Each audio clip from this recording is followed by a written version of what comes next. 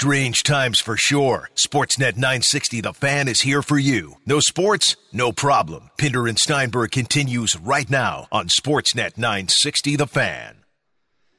Happy Monday as the pandemic grind continues. Day number what of the sporting apocalypse, Mr. Pinder?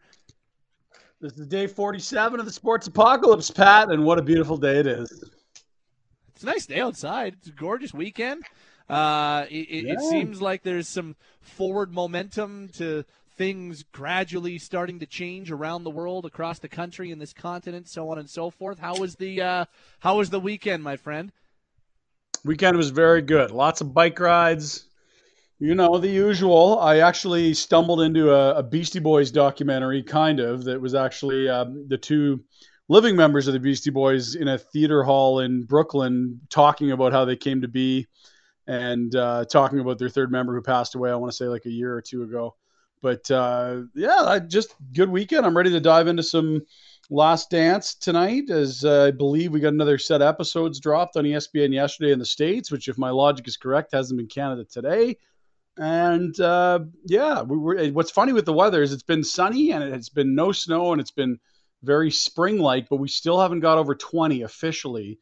And Wednesday could set the record of 220 consecutive days without getting to 20 degrees Celsius. Really, you love that thing. You love that stat. It's amazing. Because if you just felt like it was a miserable run of weather, it's been okay, but not great. Try explaining that to people that don't live in countries that have winter for, 6 to 8 months, that you could go, 220 days of consecutively without reaching 20 degrees Celsius. And then once we set the record Wednesday, potentially, then we can just rock 30 until September. Good deal? You in on that? It looks like they're going to hit 21 on Wednesday. So if it hits we'll see. 20 on Wednesday, does the record not get set? It would tie the record of 219 days, I believe. Because high 21 on Wednesday, high 17 today, 17 tomorrow, 21 on Wednesday. You care about that record a whole lot more than I do, because I've been wearing shorts and enjoying the outdoor weather. I too. Thoroughly over the last week or so. So I'll take it even if it's not 20 degrees on the nose. The move has been in the mornings. We got south-facing front lawn. We go sit on the front step, eat breakfast. We got some music going. We'll play some soccer. They put the basketball hoop up there, the old Fisher-Price basketball hoop, whatever it is, playing cards. We've been wearing clothes like it's been 25. Imagine if people are going to react when it actually gets to 25. 19 is basically everyone's acting like it's 30. People rolling around with. I saw a dude in a run today with no shirt on. I'm like, all right, this is. I love it. We are so ready. I was out for a walk yesterday. There were three bros at Western Canada, the high school just off 17th, and in the big football field.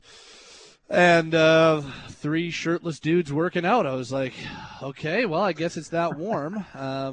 It's not really the move that I would do, but hey, there's three bros shirtless workouts. It's apparently it's that type of season. So people are embracing, in whatever way they feel like it. People are embracing the warm weather. I'm all for it. And I'll be perfectly honest. Good weekend. I enjoyed myself. Had a few drinks. Did some writing. Got some exercise in. Was a fairly productive weekend. Had a shift at the other gig. It was a fairly solid weekend. So I'm feeling good. What about you, Logo? How are things trending for you? Good weekend, my man. Yeah, it was pretty good. It wasn't nearly as productive as I felt like some other weekends, but it was good to just rest and relax and catch up on some Netflix. I did watch the first couple episodes of Last Dance, and that is awesome and is my new obsession. And like Pinder, I'm very excited for tonight. I think I'm going to start it this week. That'll give me enough time to catch up and feel like I can binge it. So I'm looking forward to watching that. In about 5 minutes' time, we will hear from the newest signed member of the Calgary Flames as they signed 2018 sixth-round pick Emilio Peterson to an entry-level contract today. He just finished his sophomore season at DU. and playing NCAA hockey. So he's made the decision to turn pro. We'll talk to him at 10 after 2, so about 5 minutes time. But a text comes in at 960-960.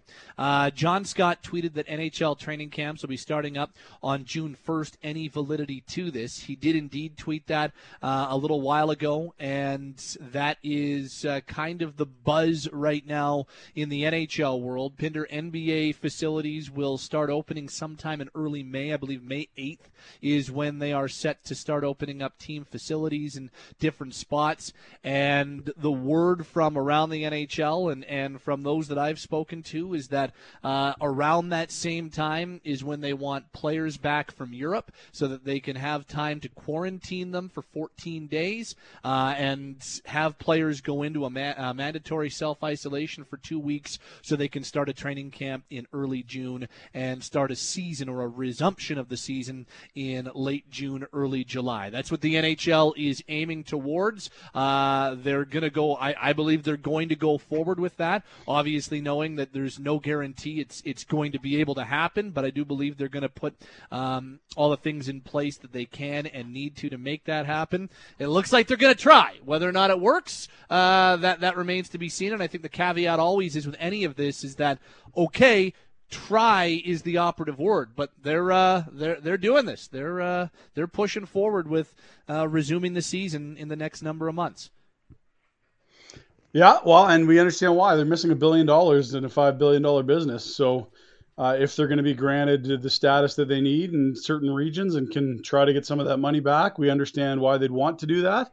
And so here we are again, another week later, and a little more clarity of what things could look like. But I don't know that we're anywhere near the finish line so much as at least trying to figure out where the starting blocks will be for this thing, right? I think that we have a much better idea as to kind of what the framework is for cities, quarantined in hotels, and that type of thing, what 4 cities those are going to be, the finalized stuff.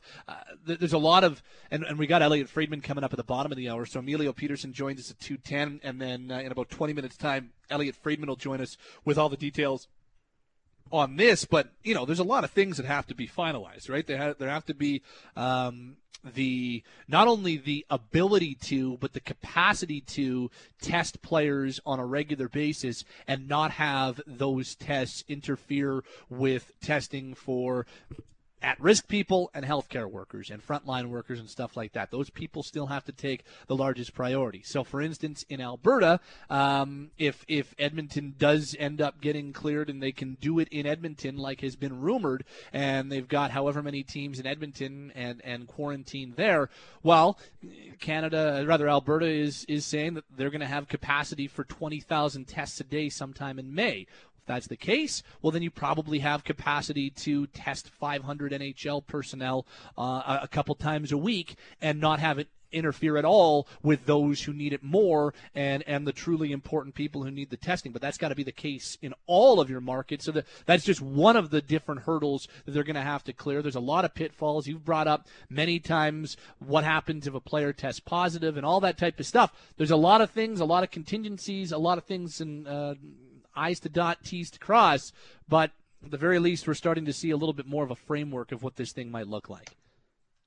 Yeah, well, and hey, we'll see. It's still a ways away. We don't know what a setback looks like. We don't know what, the other thing that I saw on the weekend that I found interesting is there's a lot of people that have played the sport that said 3 weeks is way too long for training camp. That doesn't make sense. Well, where you would be at, people have said that, yeah. That in 2 weeks, what's the third week getting you that you aren't already at? Like if you're at 92% at 2 weeks, you're at 95 at 3 weeks. Shouldn't we just get things rolling here after a 2-week training camp? I found that interesting. I don't know. Like I don't really have any feels towards any of this except that we'll see how this plays out. We really don't know what the future looks like. We haven't been very good at predicting what things will look like 2 weeks down the road. So, you tell me how June looks, but I don't have a clue. Be interesting. That's certainly one thing that has taken up a lot of the news cycle. The NBA's made some news. Formula One has decided when they're aiming at coming back. Major League Baseball continues to figure out how they're going to start their season. There's a lot more percolating in that respect as things move along here. It's Pinder and Steinberg on a Monday afternoon. My name is Pat Steinberg. His name is Ryan Pinder. Logan Gordon's back at Sportsnet 960 World Control. The Calgary Flames made some news today. They have signed 2018 sixth-round pick Emilio Peterson to his entry-level contract, coming off a great sophomore season playing NCAA hockey at Denver. 35 points in 36 games, and Emilio joins us on the line right now. Emilio, thanks for doing this. Congratulations. How's it feel to have your first NHL contract signed? Oh, it feels amazing, and thanks for having me, guys. Well, no problem, and it's good to chat with you. Tell us how this all came about and how you decided to put pen to paper here. It was just, a collective decision between me, Calgary, and my agent. And, it was just felt like it was the right thing for me, and I'm excited to take the next step. How difficult a decision was it to not go back to Denver and forego a third year playing NCAA hockey? That had to have been the biggest and the most difficult decision, I would think, of this whole process. Yeah, for sure. I mean, I'm leaving something great behind, I could only thank my coaches and my teammates for the past 2 years, and I'll forever be grateful for being a pioneer and being a part of the great organization and school of Denver. And of course, it's a hard thing to leave all of my best friends there, but that's what it is. And I'm like I said, I'm happy I was there, and it was a privilege. What were the factors that led to the decision? There's a lot of factors that played in, but all in all, it was mostly just Calgary felt that I could develop at the next level, and I felt like I was ready, and it feels really good right now, and it feels like I've made the right decision, and I'm just super proud and happy. You take a look at what you've been able to accomplish in your 2 years playing in the NCAA, and even the jumps you've made from the USHL to the NCAA. How ready do you feel to take that next step and be a professional hockey player?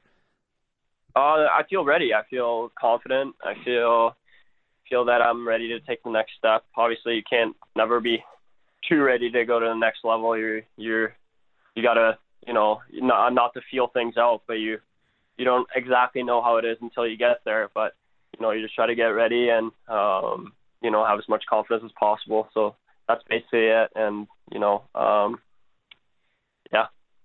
You've played a couple of years or come to development camp for a couple of years with the Flames since being drafted in 2018.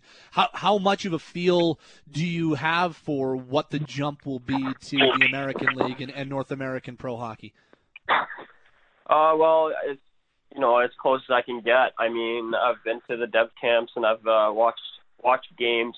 I could get as close as I get, and by going to the dev camps and just watching the speed of play. I mean, college hockey is a great area for growth, and I feel that college hockey has prepared me well for the next level. And the coaches I've had at Denver has been, telling me about things and really just pushing me to be better. So you can't really know too much, but you work your ass off and you try to be ready.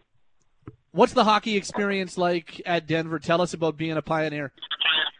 Oh, it's unreal. We have probably one of the best fans in college hockey, loyal fans and great season ticket holders. And, we playing at Denver is just truly something special. It's a winning culture. It's a great culture.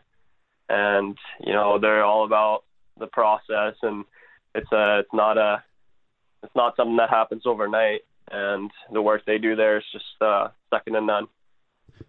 Newly signed Calgary Flames forward Emilio Peterson with us on Pinder and Steinberg this afternoon. Emilio, we talked about your recent decision, the one that was just announced today, that you're going to go pro. You've signed with the Flames, but there's a couple other ones that would have been fascinating to ask you about earlier in your career. When did you make the decision to come over from Norway to North America? And then I guess when you had success at the USHL level, the decision to choose Denver versus some other programs, I'm sure, that were available to you. Yeah, I mean, I committed to Denver when I was 14, so I didn't really have, any other schools on me. It was just, I chose to come to the U.S. and my dad and my mom and everyone made the sacrifices not to see me for a bit, but I made the sacrifice and I wanted to do something special and do something different from what other friends of mine had done, and it paid off, and it's all about hard work from then. I had great people around me that supported me up through going to college and in college. So it was just it was a long road, but now I'm here and I'm excited for what's next. So you're what, 14, 15 years old when you make that decision? That's a big life decision I can't imagine putting most of society into those kind of decisions at 14, but that sounds like something you were ready for. Yeah, I mean, I would probably say first that my dad and mom was a little crazy sending me off, but I could only thank them. I mean, they're the ones that lined me up for this, and I'm forever appreciative of that. Who have you looked up to in Norwegian hockey? We've seen a few Norwegians, but not a ton relative to your Scandinavian neighbors. Do you have someone that you always looked up to as a kid playing in Norway? Yeah, I mean, you always have those, a few guys that you look up to when you're younger. Like, obviously, Zuccarello is one of them. He's doing great in the NHL, and he's our only Norwegian at the time now. So, I mean, he's obviously been a huge role model for me. But it comes like when I was even younger than that, it was guys like Sidney Crosby, Evgeny Malkin, like those guys that really, I really look up to and loved watching play. So there's definitely been a few guys, but it's just guys that you really look up to from when you're young and you want to be like, right? And if fans are trying to figure out what kind of player you are, how would you describe yourself? And would you say there's a guy whose game you try to model yourself after? I wouldn't say there's any specific player that I model against, or I don't really think about that at all, but I like to think of myself as a playmaker and like having the puck on my stick and, go from there. I've gained a lot of power in my stride over the last few years, and I use that to my ability and, overall just playmaker. What's the last month and a half been like? Where have you been, and how have you handled the pandemic here that we're all going through? Yeah, I've been at my girlfriend's house in New Jersey since I didn't really think as much of the situation right away. Really just didn't believe it, right? And you had to leave school, and I didn't want to take the risk of going home go home to Norway, because then the risk of not being able to come back to Denver would be high. So, I've just been hanging out in New Jersey and, sitting tight and working out. Can't be fun to have, you talked about all the great friends you've got on that DU team and, how the season you're having and no conclusion. That must feel weird to know that you're not going back and you didn't really get a chance to finish this second year with your teammates and your friends. Yeah, I mean, it's obviously devastating, and it makes it even more better now that I'm signing, and I won't probably see them for a bit, but hopefully in the summer. But I mean, we were all sitting in the locker room just right after a practice, and we were all on Twitter on our phones, and all of a sudden we see that our season's canceled. So it's definitely not an easy thing having guys that like Ian Mitchell and people that are and our seniors that weren't coming back. That's the last thing they would do as a Pioneer, that practice, and it was a fun one too. So no, but we were a close-knit group, and it definitely stung a bit when we heard the news. Emilio Pettersson with us on Pinder and Steinberg here, newly signed out of DU by the Calgary Flames. Emilio, you were talking to Ryan there about the decision to come over to North America when you were 14 years old, but I'm just curious, tell us about that experience. Tell us about coming to North America, not only a brand new country, but a brand new continent. You're thousands of miles away from home. what's that experience like for a 14-year-old? Tell us, take us back to that time. Put us in your shoes then. Yeah, I mean, it was a unique experience. I'm still going through it. I'm basically by myself. I don't really see my parents that often, really only in the summer. And, like making that leap when I was that young, it was just, definitely went through a lot of ups and downs and learned a lot of things about myself and others. And it was just, you get to experience it by yourself, and you're just like kind of soaking everything you're seeing. And in my opinion, I gained a lot of, self experience and just, getting to know myself a little better. And like obviously have a lot of great friends through those years. And I honestly wouldn't take anything back. I'm so happy I did what I did and led me to what I am today. And yeah, it's been a great ride. How much of an adjustment was there? Like, how different was North American culture to what you were used to back in Norway? It's very different, coming over. It's not an easy thing to just adjust to a different language, different culture, different classrooms, and just, like different classes in general. Like you're not really being taught the same stuff either in school. So it's more just getting adjusted for me. I mean, after just getting adjusted for a year or two, you really just, you're fine after that. It's not much different, but friends and everything is the same. And not much different, but it's definitely an adjustment. I gotta be honest with you. Like, if somebody were to just have tuned in now and didn't know you were from Norway, it sounds like you're from Denver or Calgary. Like you speak perfect English with next to no accent. How long did it take you to get as perfect command over the language as it's gotten right now? Well, I always thanks, by the way. I always thought that my English was pretty good before I got to the States, but I've definitely gotten a lot more confidence in speaking since my first year, and I want to tell my English teachers from the first 4 years. I mean, it wasn't easy, and I definitely wasn't getting the best grades ever, but it was just, it's a process like everything else, and it's a little bit of a crazy ride in the language part. How strong was your English before? How much did you know over in Norway? How often were you taught? What's that situation like? I knew a bit from just, like having, we obviously had English in school, from like 5th through 7th grade. And so I knew a bit, but most of it honestly came from just like watching NHL highlights, TV shows and everything else. You kind of get the gist of the accents and all that stuff. So I would say a lot of it just comes off of just watching stuff and just, trying to be a part of the American community, I guess. It's funny because I've been doing some research in the last number of months, and apparently for an English speaker, Norwegian is one of the easiest languages for an English speaker to learn because there's a lot of similarities in terms of sentence structure and how you speak. Right. Obviously, the words are different. Did you find it an easy transition the other way?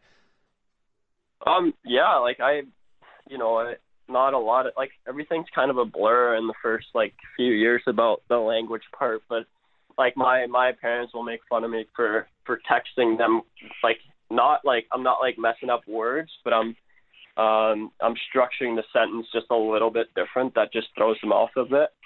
So it's more just like that translation of just, obviously you said that the structure is kind of similar, but with different words it's a little different. So it's interesting. I'm fascinated by it. One more for me before we wrap up. Just you talked a lot about adding some power to your stride and areas that you've really worked on. So tell us about how you have evolved, improved as a player since your first year at Denver, even your first year in the USHL. Tell us about the big jumps that you've made as a player. Yeah, I think I think the first thing I would probably say, just playing more sound defensively and realizing that part of the game.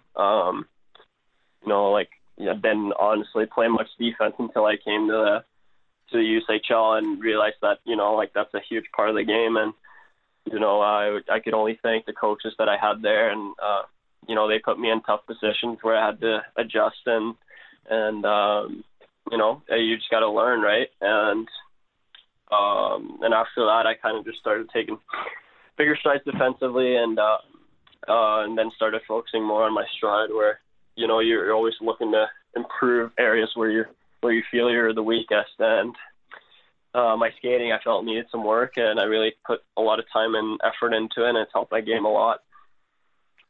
It's day 47 here of what we're calling the Sports Apocalypse here on a sports talk station. We're getting a little thin on the actual, athletes and athletics and leagues and games that matter.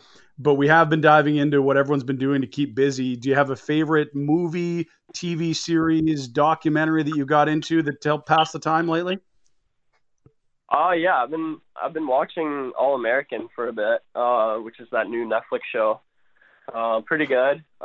Just kind of a cheesy new show that I'm watching, and kind of inspiring too. So you just try to get something going that you like to watch. But that and The Stranger is pretty good. Okay. Yeah, I haven't watched a lot. Just been watching a ton of reruns of hockey and other sports.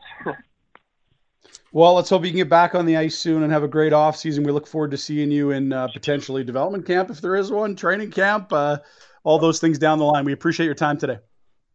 Thank you. I appreciate it. Thank you, guys. Thanks, Emilio. Emilio Peterson is a 2018 sixth-round pick of the Calgary Flames, signs his entry-level deal with the team today. There was some question about whether or not he was going to head back and go back for a junior year at Denver. In fact, Brad Treliving, not this past week but the week before, was asked about that on his weekly conference call with Calgary media and kind of said that, the plan initially was that he was going to go back to college, but they'd been discussing it. And, hey, you take a look at the year that he had last year at Denver, 35 points in 36 games. He's 20. He just turned 20 in April earlier this month. So he'll be a 20-year-old in the American League next year. You would assume that's probably where he's going to spend most of the year. For a sixth-round pick, he's turned into a guy that I think Flames fans are pretty excited about, right? He's a guy that all of a sudden has jumped up the list of prospects on this team. Well, what was it? Friday we talked with Craig Conroy, and at the end I had said I really believe that this team is doing as well or better in the draft than any other regime stretching maybe back all time or at least into the 80s. But you start looking at some of the guys they've picked late, like Dmitry Zavgorodny, 7th rounder. He's already been signed. Same draft class as Emilio Peterson, who's now been signed. That's a 6th rounder, a 7th rounder. Last summer, they get Dustin Wolf in the 7th round, who is the WHL netminder of the year and probably the top one in the CHL. They've continued to hit in later rounds. Like, I've just been really impressed, and it's not been chasing a shape or a size or a weight. Like, these are very high skill guys. They're betting on late. Mangiapane, a 6th rounder. I've been really impressed with the work they've been able to do late, and in some of those draft classes, they haven't had a lot of early picks, so it was crucial that they got picks late, especially that 2018 class with Zavgorodny and Peterson, who we just spoke to. They didn't have a pick to the 4th round that year, and they've already signed 2 guys out of that, and Pospisil's playing 3. Like, that's incredible. Quick break. When we come back, the latest on a potential NHL restart and what that might look like. Elliot Friedman is around the corner. We're underway on Pinder and Steinberg, Sportsnet 960, The Fan. 2 guys in different spots staying at home, but still talking on the radio. It's a miracle. Pinder and Steinberg is only on Sportsnet 960, The Fan. All right. Here we are at 2:34, another Monday, day 47 of the Sports Apocalypse. Have not yet connected with Elliot Friedman, hoping to this segment, but Pat wanted to get back to the Emilio Peterson conversation for a moment. This is a guy that has very quickly become one of the top prospects in the organization, and I think a fascinating story when you talk about a human that at the age of 14 makes the decision to move to another continent to pursue a dream. That's someone that's probably got a little more drive and maturity than most. think about it. Like, 14 years old. What were you doing at 14? Would I have been able to handle moving to Europe by myself with no or very? Let's say that I had say that I was moving to Norway to go further my career, and I had somewhat working knowledge, basic working knowledge of the Norwegian language. I don't know how comfortable I would be at the age of 14. In fact, I do know how comfortable I would be. I would have zero comfort. I would be terrified. I would be. I would not be able to do it. So the fact that he was able to do it, I don't know how. Sorry, we're doing this live on the air. Just got a text from Elliot Logo. He says he's waiting. There, he's on the line now. So we now have Elliot Friedman. Okay. Okay, so let's do this. We have connected with Elliot Friedman, our NHL insider. Let's hook up with him right now. Elliot Friedman, brought to you by Calgary Lock and Safe. While your business is empty, Calgary Lock and Safe can update any trouble doors and do a site audit for security. Get it done now. Visit CalgaryLockandSafe.com. Hello, Mr. Friedman. Please no Homeland spoilers. I've got the finale to watch. I'm doing that tonight. So no spoilers, you know what? It's please. good. I will say I'm not going to spoil it for you. I'm not that big a dick. Like, I'm not going to do that. Jeez. Sorry about that. It's only 3:00 your time. I apologize. That's all good. Not that much, Richard. I'm not going to do that. I will say this, that show has had a lot of twists and turns. First couple of years, really good. Then I thought it dropped. Then I thought it picked up. Again, the last couple of years, excellent. And, there was a point in last night's show I really thought I was going to be disappointed with the way it ended. But at the end, I thought the final twist, Pat, was worth it. Okay. I loved it. And I think you could tell me if you agree or disagree, but at the end of the show, I was like, you know what, that's a good little twist to end it. I like it. Okay. I've loved this season. I love the fact they've got back to their roots of the dynamic between Carey and Saul, and I think it's been an outstanding final season through the first 11 episodes. So I'm really excited to see what this finale is going to look like. I'll let you know as soon as maybe I'll wait till tomorrow because it'll be late when I watch it. But I'll let you know what my take was on this final twist. What's the latest on the NHL restarting? What are you hearing about plans and different buzz around the league right now? Well, I think there's a lot of talk and sketching going on. You'll notice that on the weekend, Adrian Wojnarowski, who's a great NBA reporter for ESPN, said that facilities open May 1st, and already now that's been pushed back to May 8th. So I think it just shows you that for all these leagues, it's a puzzle, right? And you're constantly getting new pieces. I do think the NHL would like, if they could, to open up their facilities sometime in the middle of May for small workouts and small skates. And, for example, let's just say for argument's sake, if the Flames were to open up their facility for that, if you're an NHL player who doesn't play for the Flames but is in the Calgary area, if you want to go there and skate and work out, you'd be allowed to. I think that is kind of the next thing the NHL was looking at, and there's a hope they could do it sometime in the middle of May, late May, but there's no guarantees, Pat, and that's kind of where we are now in terms of hoping for the next phase. We've seen some different reports. I see that former NHLer, former All-Star John Scott tweeted about it today, and there were a couple of reports over the weekend as well about calls to players to come back at some point in mid-May and be back in their respective cities so they can get a potential training camp underway in June. Is that kind of the same as what you've been hearing? Well, there is, I think, yes and no. The thing that John Scott tweeted about, which got a lot of attention, there is I don't know if schedule is the right word, but an outline that's floating around there. It's floating around the NHL among maybe teams and players. It was sent to me that kind of has that timeline on it. But I don't know if that's – actually, I shouldn't say that. It's not official. Okay. it's not official. But what I do think it is I think some teams and players have thrown that around like this maybe could happen. But again, like we just showed with the NBA, just because someone says this is what we'd like to do doesn't mean it's going to be possible. So when John Scott tweets out that we're going to have camps on June 1st, I do believe that there are some people throwing around ideas at, like, if we open up for informal and small workouts in the middle of May, could we have camps on June 1st? And I think that's a hope. But there's a big difference between a hope and some teams throwing that around and some players throwing that around, as opposed to saying this is the league or the Players Association saying, yes, this is what we're going to do. So I think the fairest thing to call that is kind of a rough outline that's being thrown around there, but there's no guarantee. What has to happen for the NHL to actually be able to resume the season? Like, what are some of the main areas that they need to have check marks beside the bullet points? Well, you need to have medical professionals say you can do it. You need to have local governments willing to say that, we'll let you do it. Those are probably 1 and 1A. And then 1B is probably, you have to be able to test people. As we know, one of the big issues has been testing.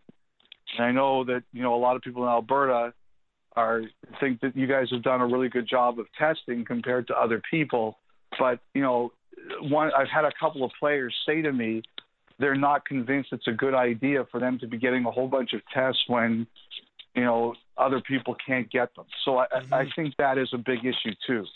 So I would say those are the three things right at the top of the list. Will the medical professionals let you do it? Will the governments let you do it? Is there enough testing going around that you can test everybody every day? Because you're going to have to do that. Yeah. When and we keep hearing different cities. This could be a host city, that could be a host city. Here we are in late April. How much runway does the league have to finalize all these things? And if all the things go according to plan, and that's a big if, but how much runway do they have to say, okay, we've got it figured out, we can do this starting here? Well, I think that in a perfect world, I think they'd like to start in July in terms of playing games. I think they would like to have a training camp before July, but again, this is all wish as opposed to we know for sure. I think they have a decent idea of where they could potentially play. I know there was some dispute at the end of last weekend about whether or not Edmonton would still be on the list or still as a possibility. I still think they're at least looking at it. There's Vegas, there's Dallas, there's Minnesota, there's Columbus, there's Toronto. I think that those are kinds of the places they're looking at.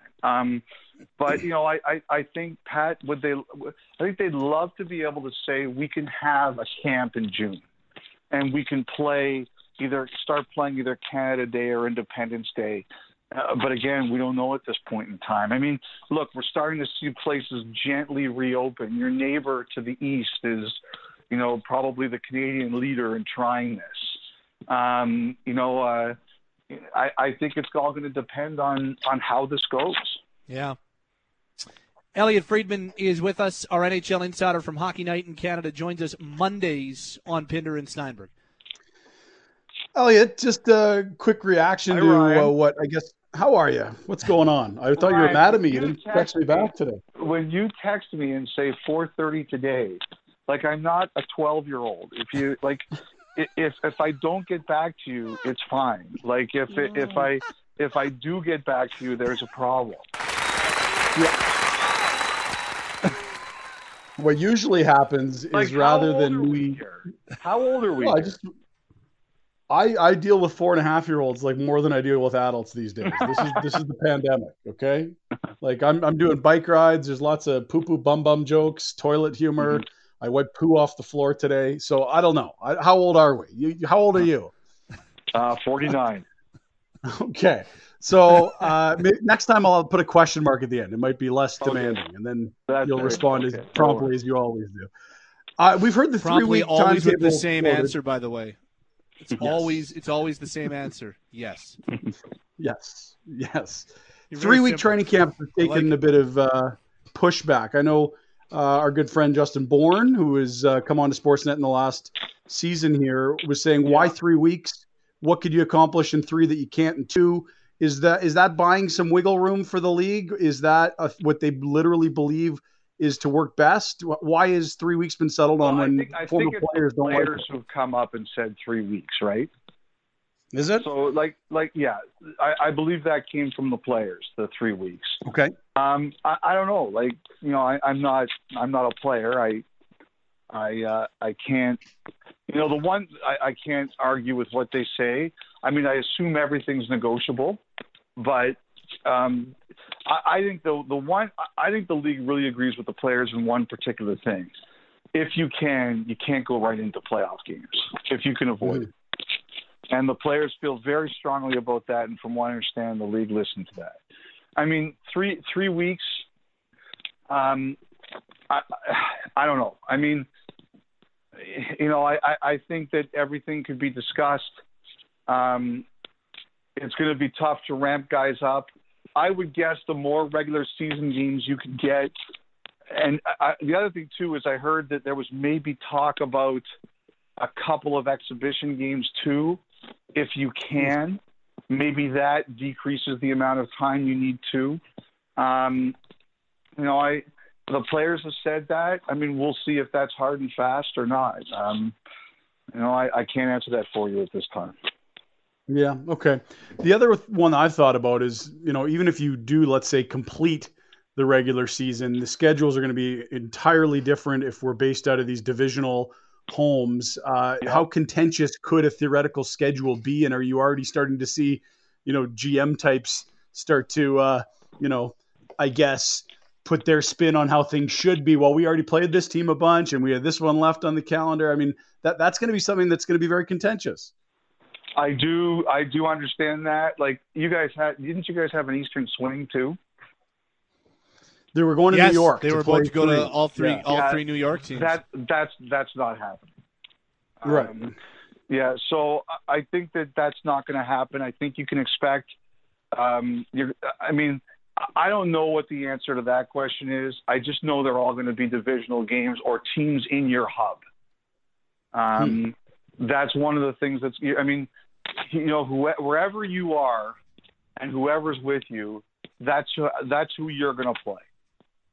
And I think the other thing right now, and I don't know if anybody has a clear answer to this as we talk about this today, is this probably means that there's going to be no crossover, right? What do you mean by crossover? The wild card crossover? Yeah. I mean, some teams are telling me that they think that if we play, it's going to be it's going to be the teams in the hub. So if those teams in the hub weren't divisional ones, you could theoretically be a Pacific team playing in the Central hub or vice versa. I don't think they really want that. Right. I think they want the Pacific teams all going to the Pacific hub. But that's one of the questions the teams have. Like, are you going to let teams travel outside of the hub for the playoffs? Yeah. I had one with. That's unlikely. So here's one that I think is the most. I would think this is keeping Gary Bettman up at night. What happens if you have an outbreak on one team that's played a bunch of teams, and we know how this thing travels without symptoms? I mean, do you get a clear sense that that's something that will have to be in place? Here is the protocol. If this happens, then this, or is it something they'll just have to adjust on the fly? Absolutely, I think so. Absolutely, I think all those questions are going to be discussed for sure. Absolutely. I mean, basically, that's what we're facing. That's not just an NHL question. That's a societal question as we start to reopen here. Yeah. Like if you take a look at where a lot of these outbreaks are happening, nursing homes, unfortunately, factories, unfortunately, hospitals, unfortunately, but we know of situations where, for example, in soccer matches, they caused a lot of cases, right? Yeah. So what's going to happen if something like that happens here. Absolutely. I think one of the biggest questions leading into it is, Ryan, honestly, is going to be, what about players who have underlying conditions? What about players who are diabetic? Sure. There's at least two players in the league, Brian Boyle and Phil Kessel. They've battled cancer before. There's players in the league who are asthmatic. How are they going to feel about all of this? I think those are very fair questions, and I don't know if we know the answers at this time. Would the league require a waiver, or would a PA league agreement be enough to get over that hurdle legally? Well, I think to me it's almost the other way around. Like, would you want to play? Yeah. Right. So how much salary are you willing to forego for your health, or the threat of? Should you be? Now I haven't discussed this anyway. I'm just talking about this with you right now, Ryan. But if you're a diabetic, should you be forced to give up your salary because you can't play? I don't think so. Ooh, to me, that's complicated. If you're on long-term LTIR. Yeah. Huh. Seriously, are you telling me that someone who has that issue is going to have to give up their salary because they can't play? That hardly seems right. I have no idea. Yeah, I honestly, this is why we ask you the questions, because we don't have a bloody clue at all. I do think that's one of the big issues. I do. I think, there are certain, we don't know a lot about this disease. We're still really learning about it. But we do know it seems to attack certain kinds of people much more significantly. And, high blood pressure is clearly one of those. And, the other thing somebody was saying to me is that I have to figure this out. What's the average age of coaches? Jeez. It's got to be north of 50? You got to think so. Yeah. Yeah. So, all of these are very fair questions. Elliot Friedman with us Mondays here on Pinder and Steinberg. Mr. Friedman, what's the latest on the NHL draft? Is it sounding more and more like June is when this thing's going to happen? That is a great question, Pat. So last week when this got out, there were several GMs who had resigned themselves to the fact this was going to happen probably June 5th. And then there was pushback, and there was significant pushback. Okay. A couple of guys told me it got really nasty to the point where one guy told me that, guys who weren't fighting back enough got in trouble. And I got the sense that the league was going to decide this week, but the league to this point has not given any clearance on that. Okay.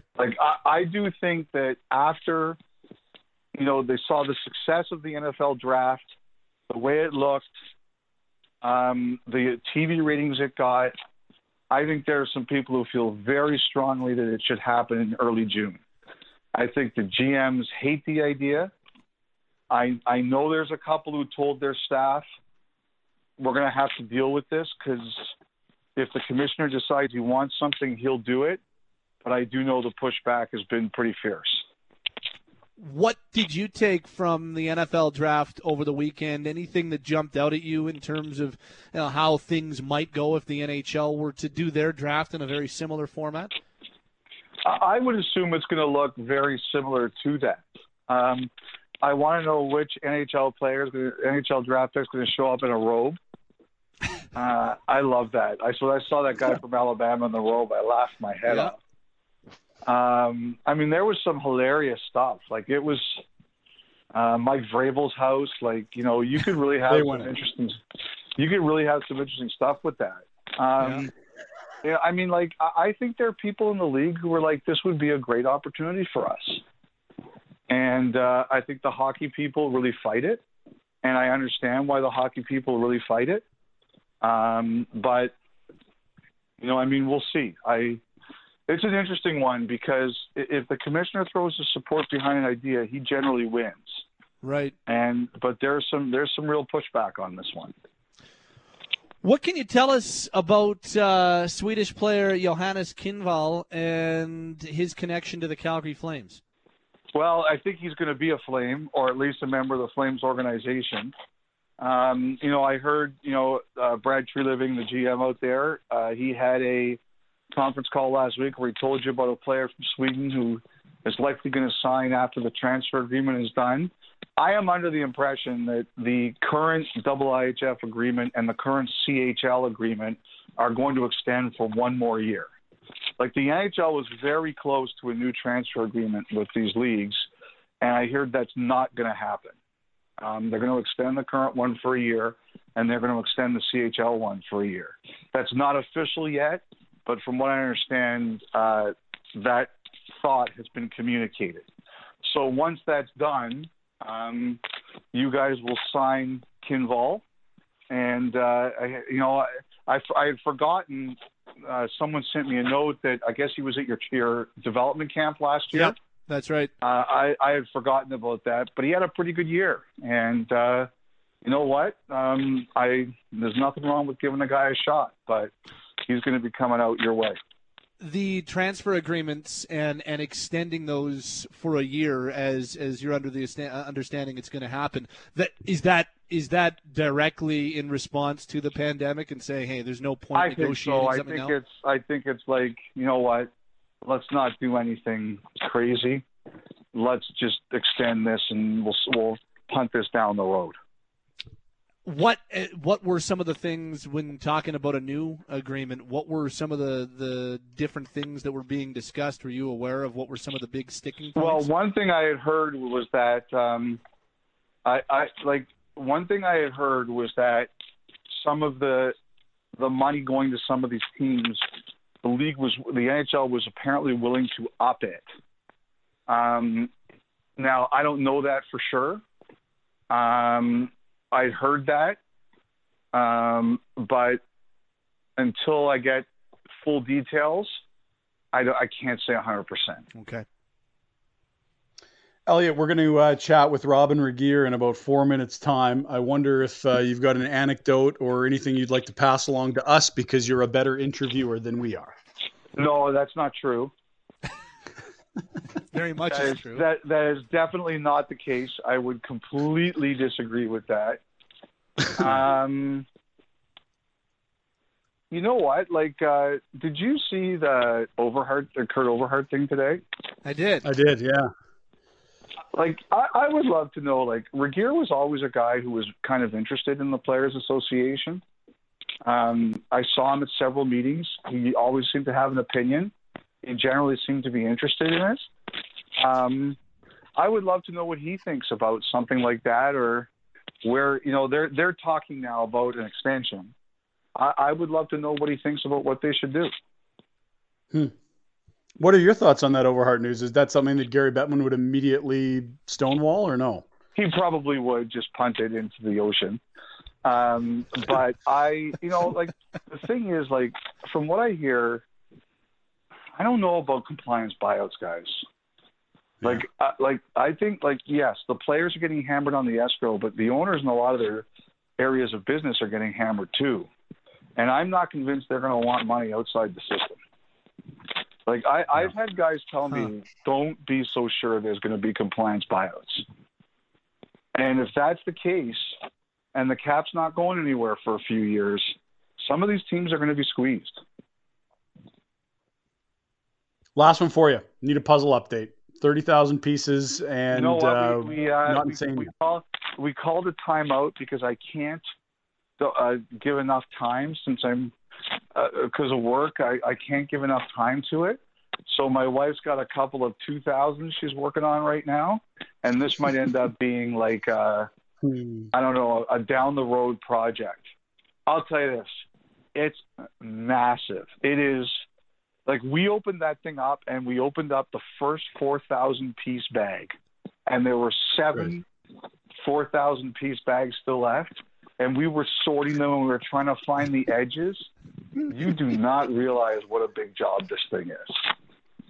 It's not canceled. It's just paused. It's unlike the NHL season. That's right. We'll chat next week, and we'll ask you about your 2,000-piece puzzles. By the way, I got to tell you, I heard great things about this Pettersson kid. Yeah. Oh, good. Yeah. Yeah. I heard. You just had him on. Oh, he was just on? Okay. Yeah. Good for you.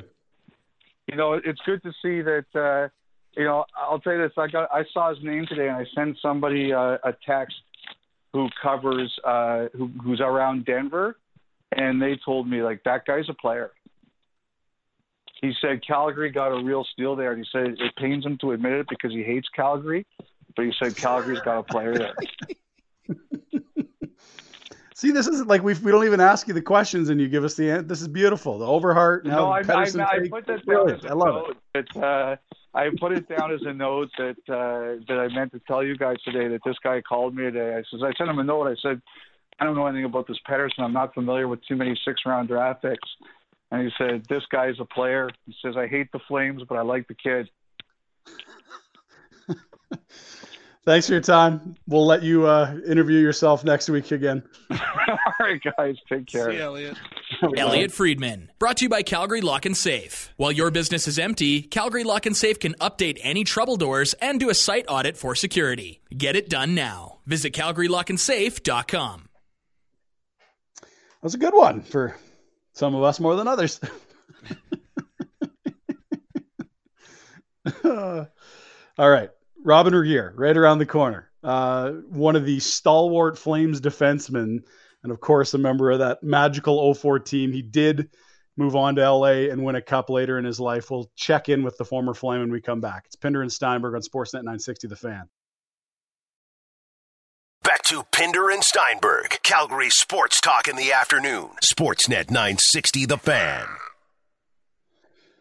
All right, it's 6 minutes after 3 o'clock. Welcome back to Pinder and Steinberg. Time to catch up with an old Calgary Flame and a Stanley Cup winner from 2014. Well, you're not that old.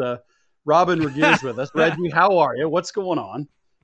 I am old. I just had a big birthday. Well, what was the number? That's big 4-0. Wow. Holy. Yeah. Well, yeah. What's a pandemic birthday like?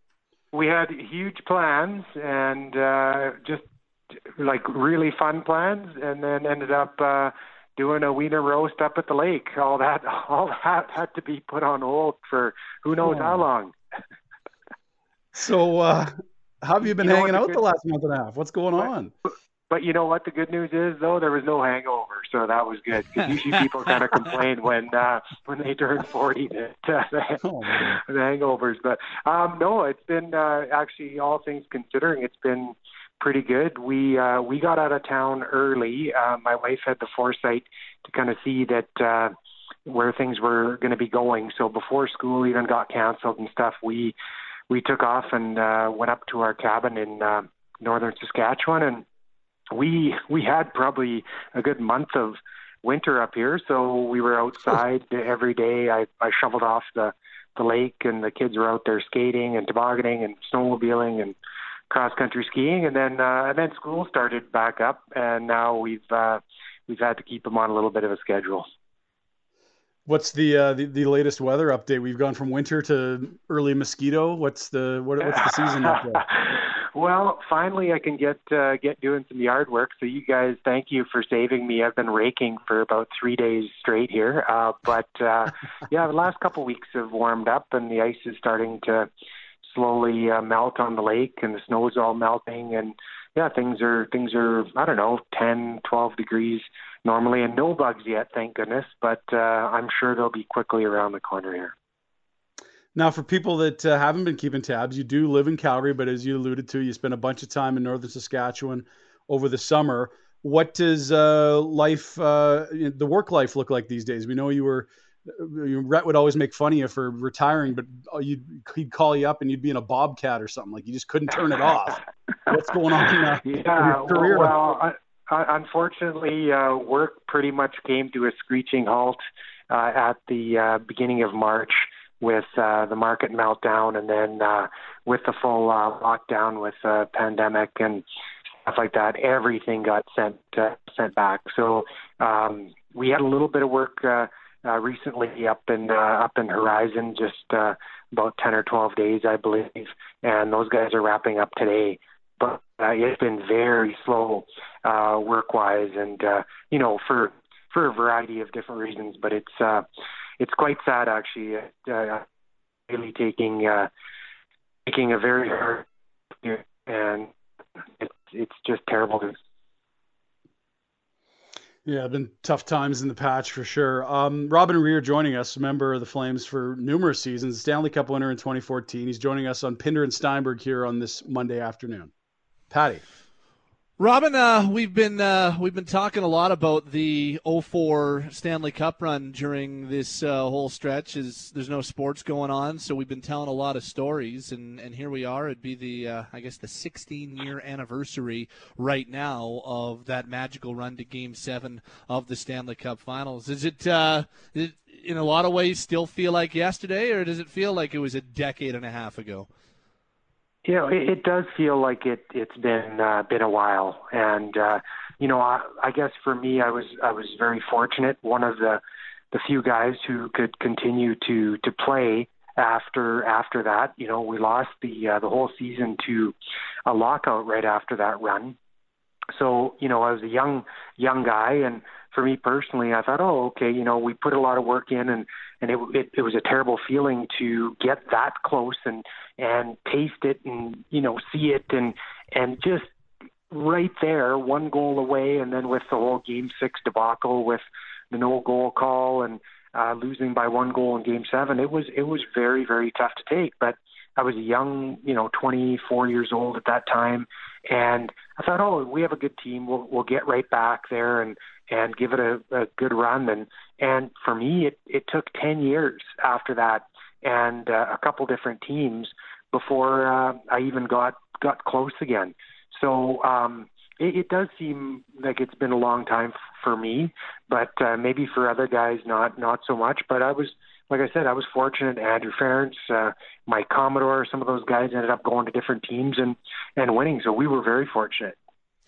We last week we caught up with your old D partner Jordan Leopold, and we're talking to him about that run and talking about how instrumental you guys were as a pairing and how important that was through that run. Tell us a little bit about playing with Jordan and how big a part of that run he was. Yeah, I really like playing with Jordan, and you know, I was fortunate to play for quite a long time, 15 years or so, and played with lots of very good defensemen, and he was right up there with one of the favorites because, you know, I found he was consistent in what he did, and that way I didn't have to guess what the way he was going to react or where he was going to be or what he was going to do. So that really helped me, and you know, for me personally, I always found that I just played better and reacted better to someone with consistency in their game. And his strengths were his skating and his puck moving ability. And he was a guy that, unfortunately, a little bit later on in his career, he had some injuries with his groins and things like that were giving him a hard time. But he was a very good, very dependable defenseman for us in Calgary when he was there. So I really enjoyed playing with Leo.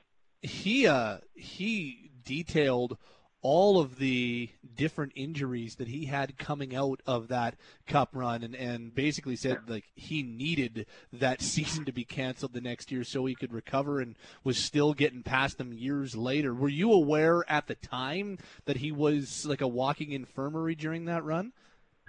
I didn't know how bad it was for Jordan, but you know, if I look back on one thing with injuries and our team, I think that was the ultimate downfall for us. You know, we lost Matthew Lombardi in the second round, I believe, in Detroit to an elbow, and we lost some D-men early, and losing guys in the finals.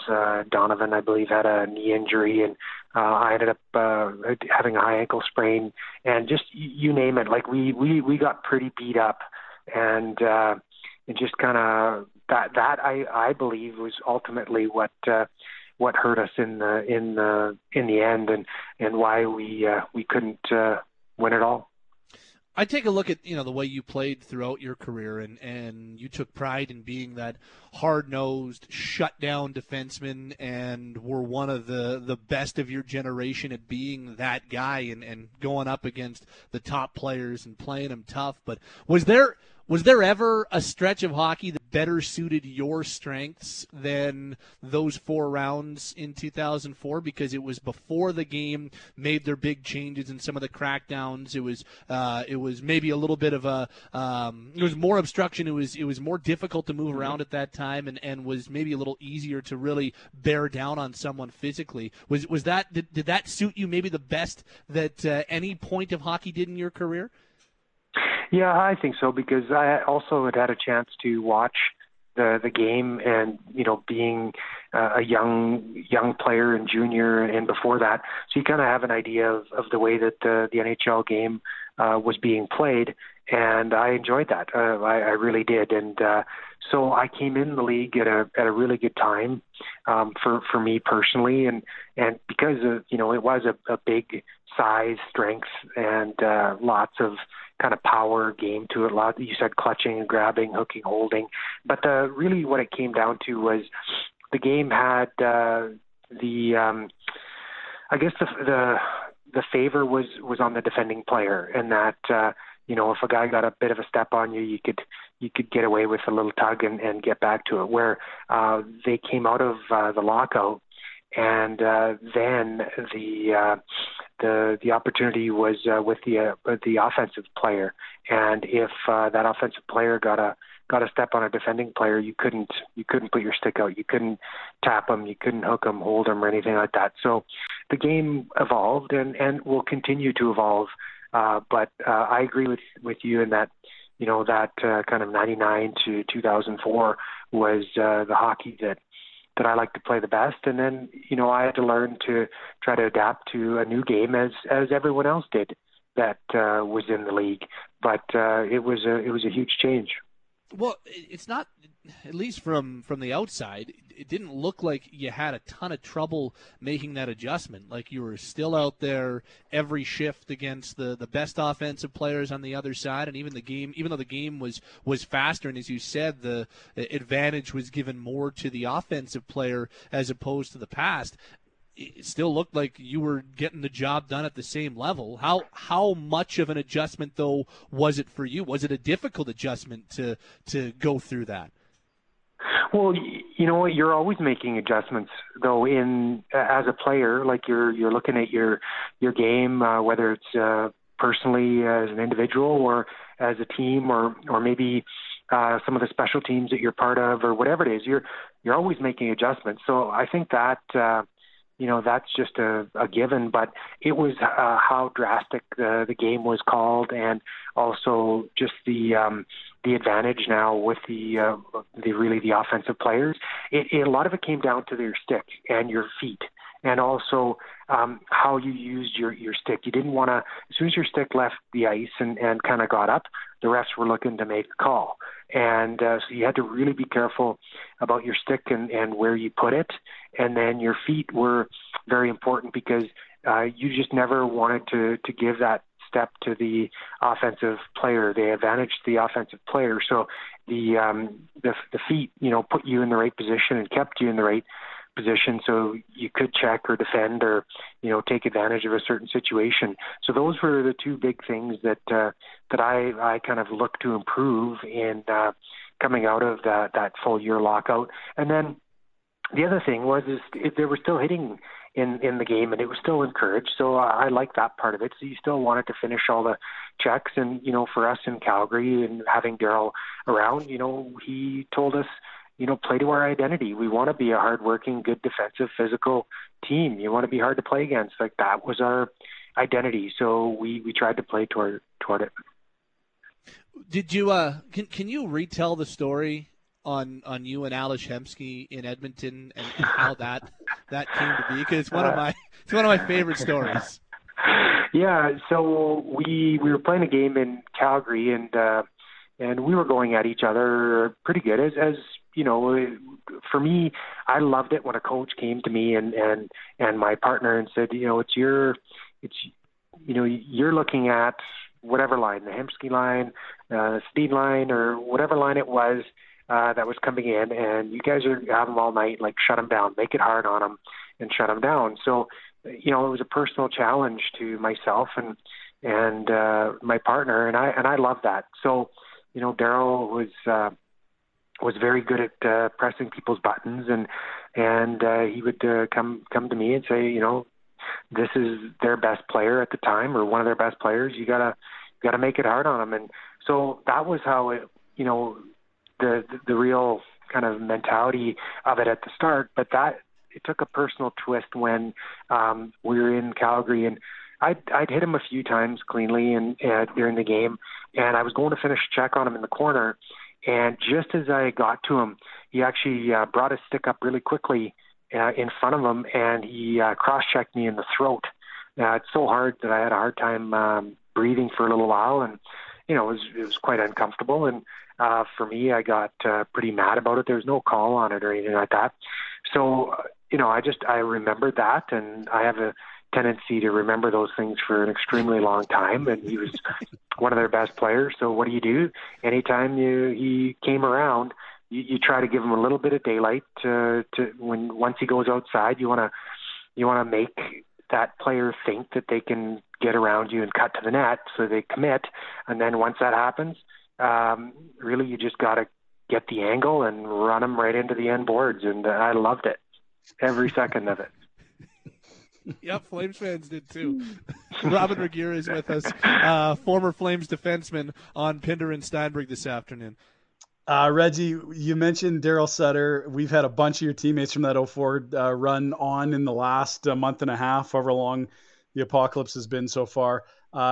Just button pushing, you noted that. When we had Leopold on last week, he noted that he really felt like he was a whipping boy in the locker room and that he could never do anything right in Darryl's eyes. That was your D partner, but I can't help but feel Darryl viewed you and Leopold quite differently. What was that like? Yeah, well, coaches, no matter what coach it is, they always have their certain players that they like and certain players that they don't like. And for Darryl, it was pretty black and white. He liked for the most part kind of Western Canadian or Canadian kids or players and people that played a certain way.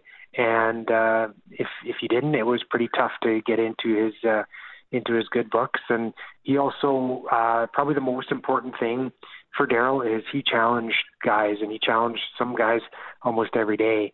And what you had to do was you had to stand up for yourself. And once you did that, Darryl liked that, and he knew that you could do it. And and it just, that was the way it was for him, and for players that didn't do that or didn't feel comfortable doing that, they usually had a harder time than the players that did feel comfortable. Do you have a particular Darryl moment in that playoff run where it just, whether it was off the wall or just how ready he was or his ability to get the most out of that particular group? Because it doesn't seem like a lot of coaches could have done with that group of misfits that what he did in 04. Yeah, like I think Darryl has his things that to focus on, or give him a hard time about, or this or that, his kind of facial expressions behind the bench and this and that. But Darryl was probably one of the best coaches I've ever played for, and he really understood matchups really well, both Julie and team, and also his preparation. Like, his preparation was amazing. He knew all kinds of different stats, and he knew ours as well. So, for the team, we had segments all year, and he'd been harping on us about the 5-game segments, and we were trending okay to make the playoffs. So we're thinking everything's okay, kind of leading up to it, and then all of a sudden he calls us in one day. He's like, "Okay, well, which team do you guys think we match up best against?" And And he's like, well, which team? Come on. So we spoke up and we said Vancouver in the first round. And he's like, I agree. That's the team we want to play in the first round, and we talked about it. So things were being set up before the playoffs even started that way. And then, the Vancouver had lost, I think, the year before to Detroit on a kind of a long, infamous Lidstrom shot from the blue line or some neutral zone.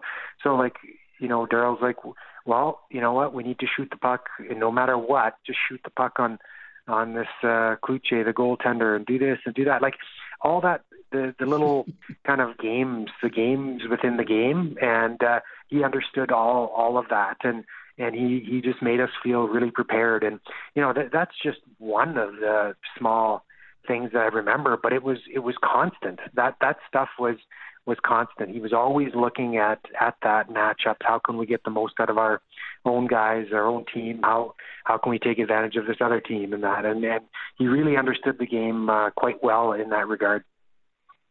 Take us to 2014. You had arrived via trade the season prior and then inked a 2-year extension with the Kings. That would have been the peak of California hockey, as yourself, the Sharks, and the Ducks all had 100-plus point seasons. What were those playoff battles like? And tell us about, finally reaching the top of the mountain, albeit, nicked up that playoffs, but winning the Cup with the Kings. Yeah, we had really good teams there, and I was just very happy to go to a team with a chance. That's all that I cared about at that point in my career. I knew I was at the tail end of my career. Shortly after I got there, we ended up losing to the Chicago Blackhawks in the Western Conference Final that year in 2013. But Dean Lombardi liked me, and he liked the way I was kind of fit into the team. And they were missing Willie Mitchell from the previous year because of a long-term knee injury. So he did sign me to an extension, and it was actually a really funny little story. With that, he called me up to his office, and he said to me, we like you, we want to sign you. What do you think about 3 years? And my agent, or my, if he's listening, he'll probably shake his head. But I sat in Dean's office. I looked over at him and I said, Dean, for me personally, I feel like with my body and mentally and stuff that I can play the way I need to and want to for 2 years, and I don't know after that. So I said, well, why don't we talk about 2 years rather than 3? And he just looked at me. He's like, I've never had a player sit in my office and knock a year off their own contract proposal, but I just said, I'm not here to BS you or anything like that. And he really appreciated my honesty, and we had a really good relationship for it because of that. So I ended up signing for a couple more years, and for me, I was lucky that it was the right situation. Like we had a very good team that was ready to win. Every year I was there pretty much, and like you said, there were so many good teams around us though that it really is a bit of a crapshoot once you get into the playoffs. I do have to ask about Calgary Daryl versus LA Daryl. You rejoined Daryl Sutter with the Kings. Was he any mellower? Was he any different in his second go round in fighting for a cup, or was he the same guy as you knew in Calgary? Well, he wasn't exactly the same, but all the fundamentals of hockey and what he believed in, that a team needed to play to a strong identity and what that was the same.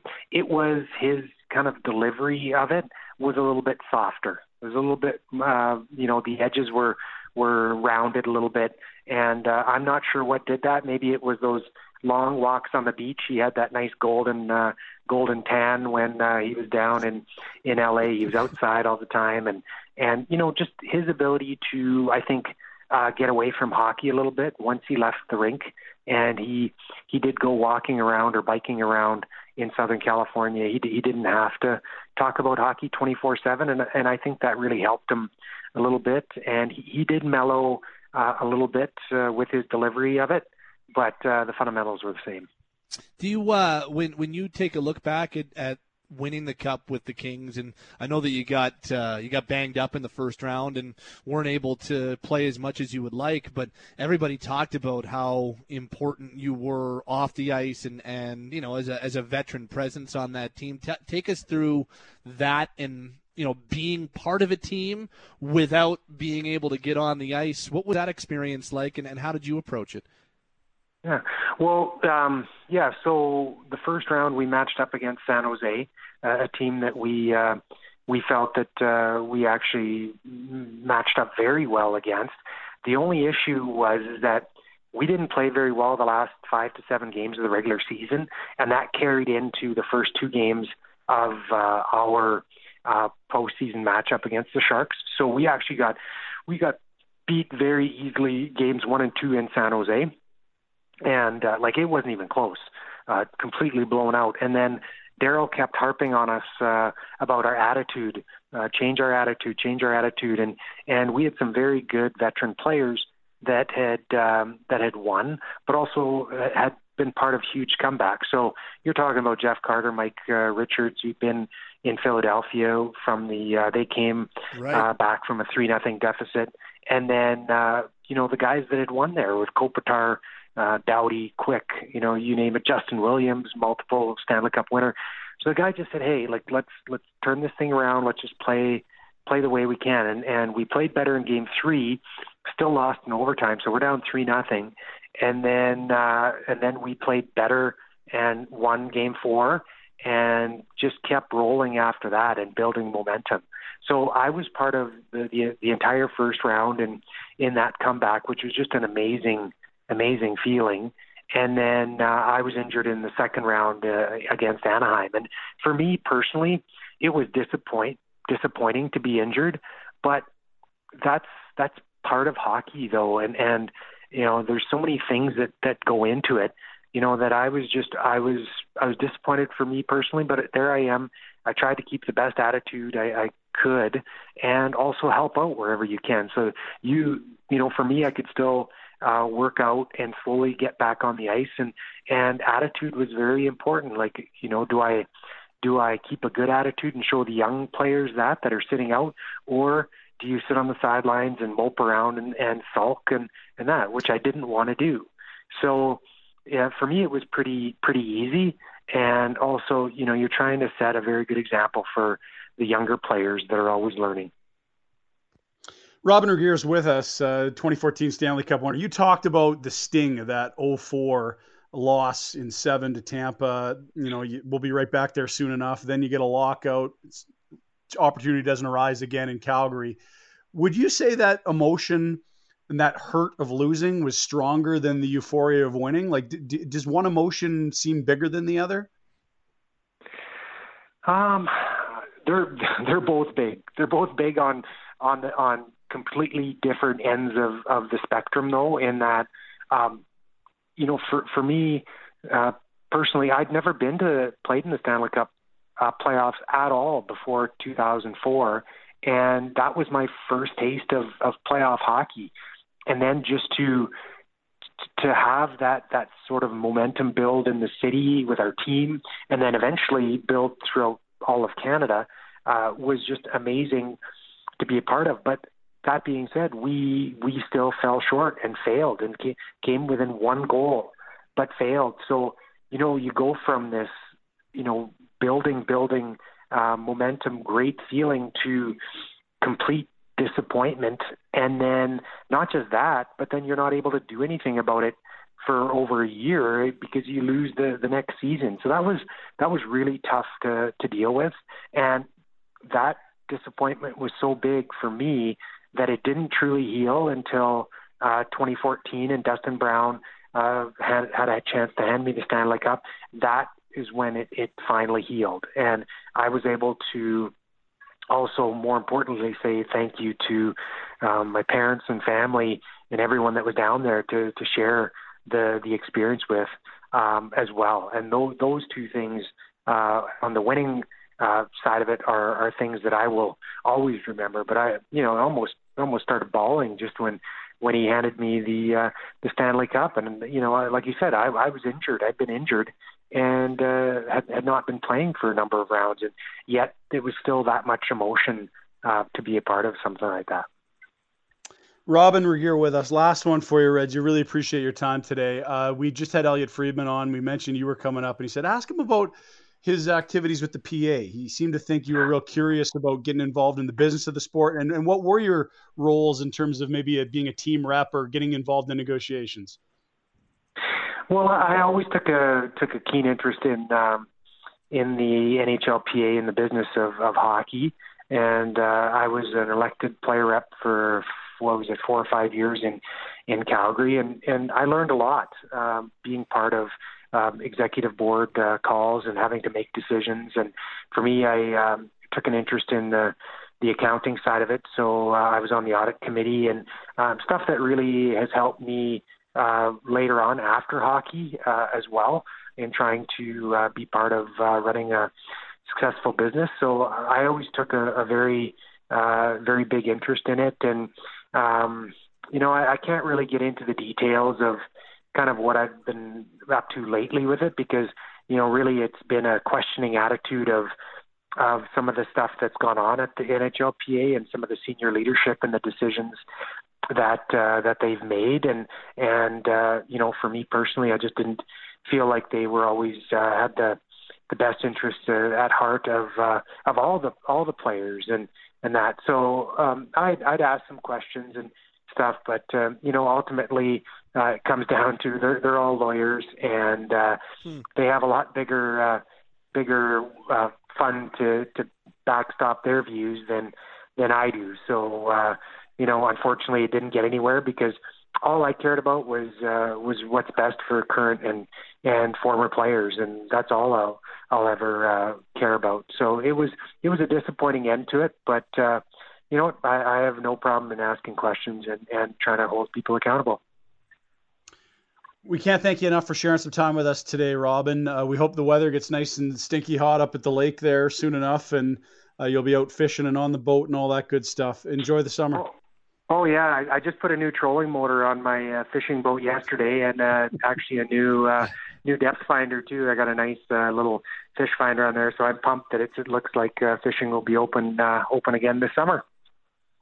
I love it. Thanks, man. We'll see you later. Thanks, Robyn. Thanks, guys. Okay, bye. Robyn Regehr joining us on the Atlas Pizza and Sports Bar guest hotline. The restaurant is closed, but they remain open for pickup and delivery. 403-248-3344 and at 6060 Memorial Drive Northeast. Like, there's guys, Pat, that we should ask about what they're binge watching on TV. Regehr's not that guy. There's no way that guy's sitting inside a minute longer than he has to. He's always doing something. Yep, tiling my roof, putting a new motor on my fishing boat. Like a guy. Been raking for 3 days. Yep, not a bad. He's kept himself quite busy in the years after hockey. Look, I know that the first two people that people think about during kind of that resurgent glory year time for the Flames, which I think was, probably about a 4 or 5 year span that started in 2004, and I know that they didn't have any playoff success after that, but they were a perennial playoff team, and they won the Northwest Division. People think about Kiprusoff and Iginla first and foremost, and for good reason. But they don't get to be that team. They don't have the success they had in 2004 or the regular season success they'd have afterwards if it weren't for Regehr being able to be the, I think, preeminent shutdown only defenseman in the NHL. There was never a lot of offense with that guy, but what he did against top players on the other team and what he did on both sides of the lockout where the game changed dramatically, I think that he'll go down from his generation of defensemen as one of the elite shutdown guys and one of the best to ever do that job. He was really, really good at it. Yeah, great to catch up, go down memory lane, and he talked about it. I mean, that to get so close in year one of your playoff career, and then the euphoria a decade later, like that's a long, long time. And he said that pain wasn't gone until he actually hoisted the cup. I'm so glad he got the opportunity to do that. Yep. No doubt about it. Up next, Ryan Pike from FlamesNation.ca will get a scouting report on Emilio Peterson and a whole lot more. All Flames this hour, it looks like, as we're very much underway on a Monday edition of Pinder and Steinberg. Sportsnet 960 The Fan. Pinder and Steinberg in the afternoon. Sportsnet 960 The Fan. Say hello to Ryan Pike, our Monday regular from FlamesNation.ca. A little bit late. Apologies for that. We were going down memory lane with Robin Regeer, which I'm sure you're okay being bumped a few minutes for a chat with Regeer. I mean, like, let's be honest. He's probably on the short list of players that, if they want to have their jersey number retired, probably will at some point. So, yeah, I'm okay for waiting for Regeer. I can get behind that. That's a conversation for another day, but I can get behind that. Others might disagree, but I would be all over seeing 28 raised to the rafters. That guy was a hell of a member of the Calgary Flames. There was some Flames news today. The signing of Emilio Peterson, who there was some question, either last week or the week before when we spoke, there was some question about whether or not the 2018 sixth-round pick of the Flames was going to return to NCAA hockey at Denver for a junior season or if he'd turn pro. Today we get that answer. Was that a surprise to get that information today? A little bit. I mean, the Flames under Treliving have sort of adopted what's affectionately become known in player development circles as the Detroit Red Wings model of, you try to find value everywhere you draft, and then when players get into your system, one way or the other, you let them overcook, and ideally by the time they take the next step, they're overripe and ready to dominate. So I would have thought, based on him only having 2 years in the NCAA, granted, he was really good in those 2 years in the NCAA, but I would have thought he didn't really get a chance for a long playoff run, and his production is a little bit skewed towards the power play side of things compared to 5-on-5. So there's a little bit of room for growth for him. So I could sort of see, if you're trying to tell me, okay, they're sending him back, and when we spoke a week and 2 weeks ago, I was under the impression, after we had our weekly chat with Brad Treliving, okay, the plan was, and when we spoke with him, he emphasized the term was, the plan was for him to go back for the third year originally, because I think they wanted him to get a chance to basically dominate and be confident in his game before they sort of threw him up against grown men in the American Hockey League. But he's a guy that, everything, every time you see him play and every time you see him talk, he is very confident in how he's playing, to the point where, he was the leading scorer for a really, really good NCAA team this year, and he was one of the main offensive catalysts along with Ian Mitchell. So if you want to convince me, okay, they're turning him pro, yeah, I can get my head around that. I just based on how the Flames usually operate, I thought he'd go back for a third year, but if he didn't go back for a third year, it isn't really, a horrible surprise. It seems like something that is a fairly logical thing to do one way or the other. Tell us about the player. What do we need to know about Emilio Peterson? What kind of player is? What are the attributes the Flames really like? Well, he's fast. He's got a really good stride. He's whips. He's super fast. He's elusive.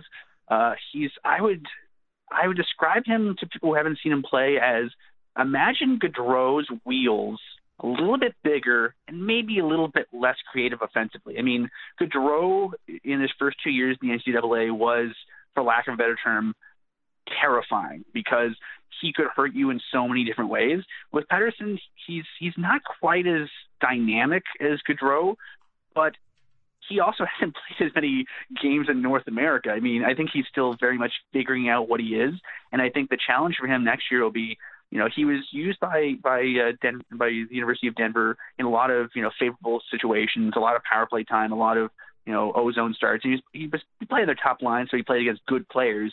But they did what they could to make life easy on him, because he's one of the guys that was so good offensively and a big key to their offensive success. So I think what's going to be interesting next year to see what Cale McLean and the crew does, assuming that he ends up in Stockton, is figuring out how they round out his game, because, is he, a cracking 200-foot player? Probably not. Is that something he needs to work on to be, an offensive force in the NHL? Yeah, probably. He probably, if he wants to do what he does at the NHL level, he probably needs to round out his game a little bit.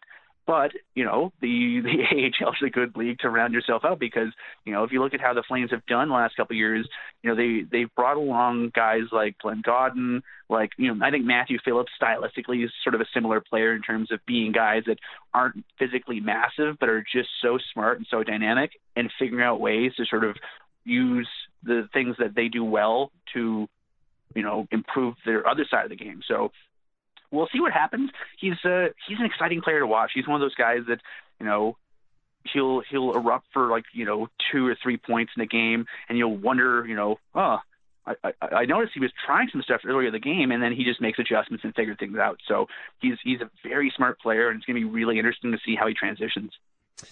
Listed as a center, but primarily played wing at Denver, and is that what the expectation would be going forward as a pro, at least in the early going? I think so, and I think a lot of it sort of probably depends on what happens with the Stockton bunch because they have a few, UFAs who could come back and maybe they'll go elsewhere. So, the primary center, the guys who played a lot of center this year, Luke Phil, Glenn Gaudin, Matthew Phillips to a certain extent, those guys are all like they're going to be back. Both Adam Ruzicka and Martin Pospisil have played center at times in their junior careers, but both of which they were primarily used as wingers this year, but did play a little bit of center. So, depending what happens with Byron Frais, who's, a heavy lifting center for the Stockton Heat last year, depending who comes back, he'll probably get some reps at center, but I think for the first year, they're probably going to really, start him out on the wing, put him with a good, reliable center who can mentor him a bit, and then sort of see where things go. But, that said, if he, in a month in, if he blows the doors off the AHL and people are like, who the hell is this kid? Maybe that's the point where you say, okay, training wheels are off, go to center. It's funny you bring up the American League depth and what's happening in Stockton, and you've been doing a little bit of a dive there, and we know that Peterson, who is a 6th-round pick, is going to most likely join them for next season. Lots of drafted and developing content in Stockton, but not a lot of high-end draft picks. They've started to really hit on some of these later round picks, haven't they? Yeah, I mean, if you look at the players who are under contract who are restricted free agents who look like they're going to be back, Tyler Parsons is probably going to be in Stockton next year with John Gillies becoming a Group 6 free agent. So the likely tandem in Stockton next year is a 2nd-round pick in Parsons and the undrafted Artyom Zagadulin. Who knows how they're going to split the starts there, but I think that's fairly typical. A European project guy and a highly touted prospect. That's how the Flames tend to operate these days. But if you look at the rest of them, I mean, depending what happens to the use of Valimaki, if Valimaki goes to the NHL, then he'll probably be given every chance he can to make the NHL team out of camp because he was so good before his injuries that I think you've got to see what he has. But, Carl-Johan Lerby is undrafted, Connor Mackey, undrafted, Colton Poolman, undrafted, Alexander Yeltsin, undrafted, the rumored signee, Johannes Kinval, also undrafted. So that's potentially 5 brand new faces, or 4 brand new faces, but 5 bodies in Stockton, none of which are drafted. And if you look at the forward group, there's, Peterson is a 6th-rounder, Luke Philp wasn't drafted, Eetu Talola was a 6th, Martin Pospisil and Adam Ruzicka both 4ths, Dmitry Zavgorody was a 7th, Glenn Gaudin was a 4th-rounder who went back in and wasn't claimed. So if you want to be technical, he's a 0th rounder. Matthew Phillips is probably, him and Gaudin are knocking on the door for NHL jobs, another 6th-rounder. Even Justin Kirkland, who, was not qualified by the Nashville Predators after his entry-level deal. Like, he was a 3rd-rounder, I think, in 2014 or something like that. So, the Flames, it's sort of the chicken and the egg kind of thing, because under Daryl Sutter, the Flames frequently traded 1st, 2nds, and 3rds to try to upgrade their positions. And, we can debate the merits of all you want, but, the mindset is always, well, if you're trading your high picks, you damn well better be good at hitting on your later picks. And all due respect to the scouts and the players involved, they weren't very good under Daryl Sutter finding value in the late rounds. They occasionally hit on some 4th and 5th, but, the Brodies and the Ferlands of the world are by far the exception. But if you look at how the Flames have been doing, the first few years under Brad Treliving, they nailed their 1st and 2nd-round picks. I mean, you got Tkachuk, you got Bennett, you got, Dubé. Valimaki looks pretty good. Dubé, like Parsons he had a great year in the coast, and we'll see how he does. I still think he needs a full year without an injury to sort of really get a sense of what he is. But I think the nice thing is they've been able to get value on these late round picks. I mean, in 2015 they did not have a first round pick. They did some great work with trades, but they traded a first and 2 seconds away to get Dougie Hamilton, and then they traded an extra third so they could trade up to get Oliver Shillington. But out of a draft where they did not really pick at all in the first, 45, 50, I think by the time they came to the podium to draft Rasmus Andersson, a round and a half had gone. And yet they got Rasmus Andersson, who played top pairing minutes at times this year. Oliver Shillington was a regular this year. Andrew Mangiapane might have been the best kept secret in the league. So in a draft where you had no first round picks, you got 3 regulars out of it. The 2016 draft starting to look good. Sure, they nailed the first 2 rounds, in terms of Dubé and Tkachuk, but also, you're getting a lot of value in the later rounds with guys like Matthew Phillips. The 2017 draft, sure, you get Valimaki, but you're also finding some value later on. So, 10 years ago, the Flames were bad at picking early and bad at picking late, and as a result, they really, really had a hard time finding useful depth. But now, they're hitting on their late round picks to the point where they can take flyers on, Zagadulins and, Mackeys and Kinvalls and all these kind of undrafted sort of project guys, because they think they have the depth that if these guys don't work out, they have options. I mean, you and I just in the last 30 seconds, Peterson might not play in the NHL next year, but I think if he has a good transition, he has a chance. I'd be shocked if Luke Philp doesn't get games in at some point. I'd be shocked if Zav Garodny doesn't get games in. Heck, next year you're probably looking at Godin or Phillips, or maybe both of them getting games in. And those are guys that, one guy they picked up off the scrap heap when St. Louis didn't qualify him. And, they got Phillips in the 6th round, and he was a point per game player in the dub. I mean, we're at a point now where, the Flames have been very good at finding inefficiencies in the system, whether it be guys who are a little bit smaller or guys who, maybe have, a little bit of a weird deficiency in the game, the thing they can work around. But, they've been able to stock their coverage a ton without really expending a lot of draft assets. With Ryan Pike of FlamesNation.ca joins us Mondays on the program. You mentioned it while going through kind of the depth that the Flames have been able to accumulate in Stockton. Johannes Kinval, who the Flames have been linked to, Elliot Friedman made that link on Friday. The Flames are just waiting now to finalize the transfer agreements and such with Sweden and the IIHF. What do we know about Kinval, the right side defenseman out of Sweden? Well, he was at development camp last year, and people who hadn't, people with no idea who this kid were chattering about it. Like he did not look like a 21, 22-year-old walk-on. He looked like a really assured guy, and he's only played 3 years of pro, which he's relatively inexperienced. But as a 20-year-old, he was a pretty good defenseman in the secondary Swedish league. Last year, he transitioned to the SHL and had a really good year. And then this year, he doubled his point total from the year before. So in what's probably considered the number 2, 3, or 4 league in the world, depending on the year and the talent level, he was the second best defensive defenseman in the entire league at 22. So the kid can play. Is he going to be, a two-way shutdown guy? Probably not. I mean, he's not huge. So the physicality of being a shutdown guy probably won't jive with his style. And honestly, when you have a guy that can score as much as he does at the Swedish level, you probably want to figure out a way to help make him one of the guys who helps your transition game. But, in terms of how the game is going, I mean, if you look at some of the types of players the Flames have been going towards, I mean, Kinval can skate and he can move the puck really well. He's one of those guys that connects really well between his zone and the offensive zone. And that's one of the things the Flames, A, did not have a ton of last year at times, and B, love to have, because you can never have too many, puck moving guys. So we'll see how he does. I think it's him and Alexander Yeltsin right now as far as right shot defensemen on two-way contracts, or presumably will be when/if that contract gets finalized. So it's a very low risk proposition. He's young, he can skate, and he's one of those guys where, like I said, if it doesn't work out, I mean, look at the work they've done this summer. They presumably have Oliver Shillington coming back. They got Valimaki. They got Connor Mackey.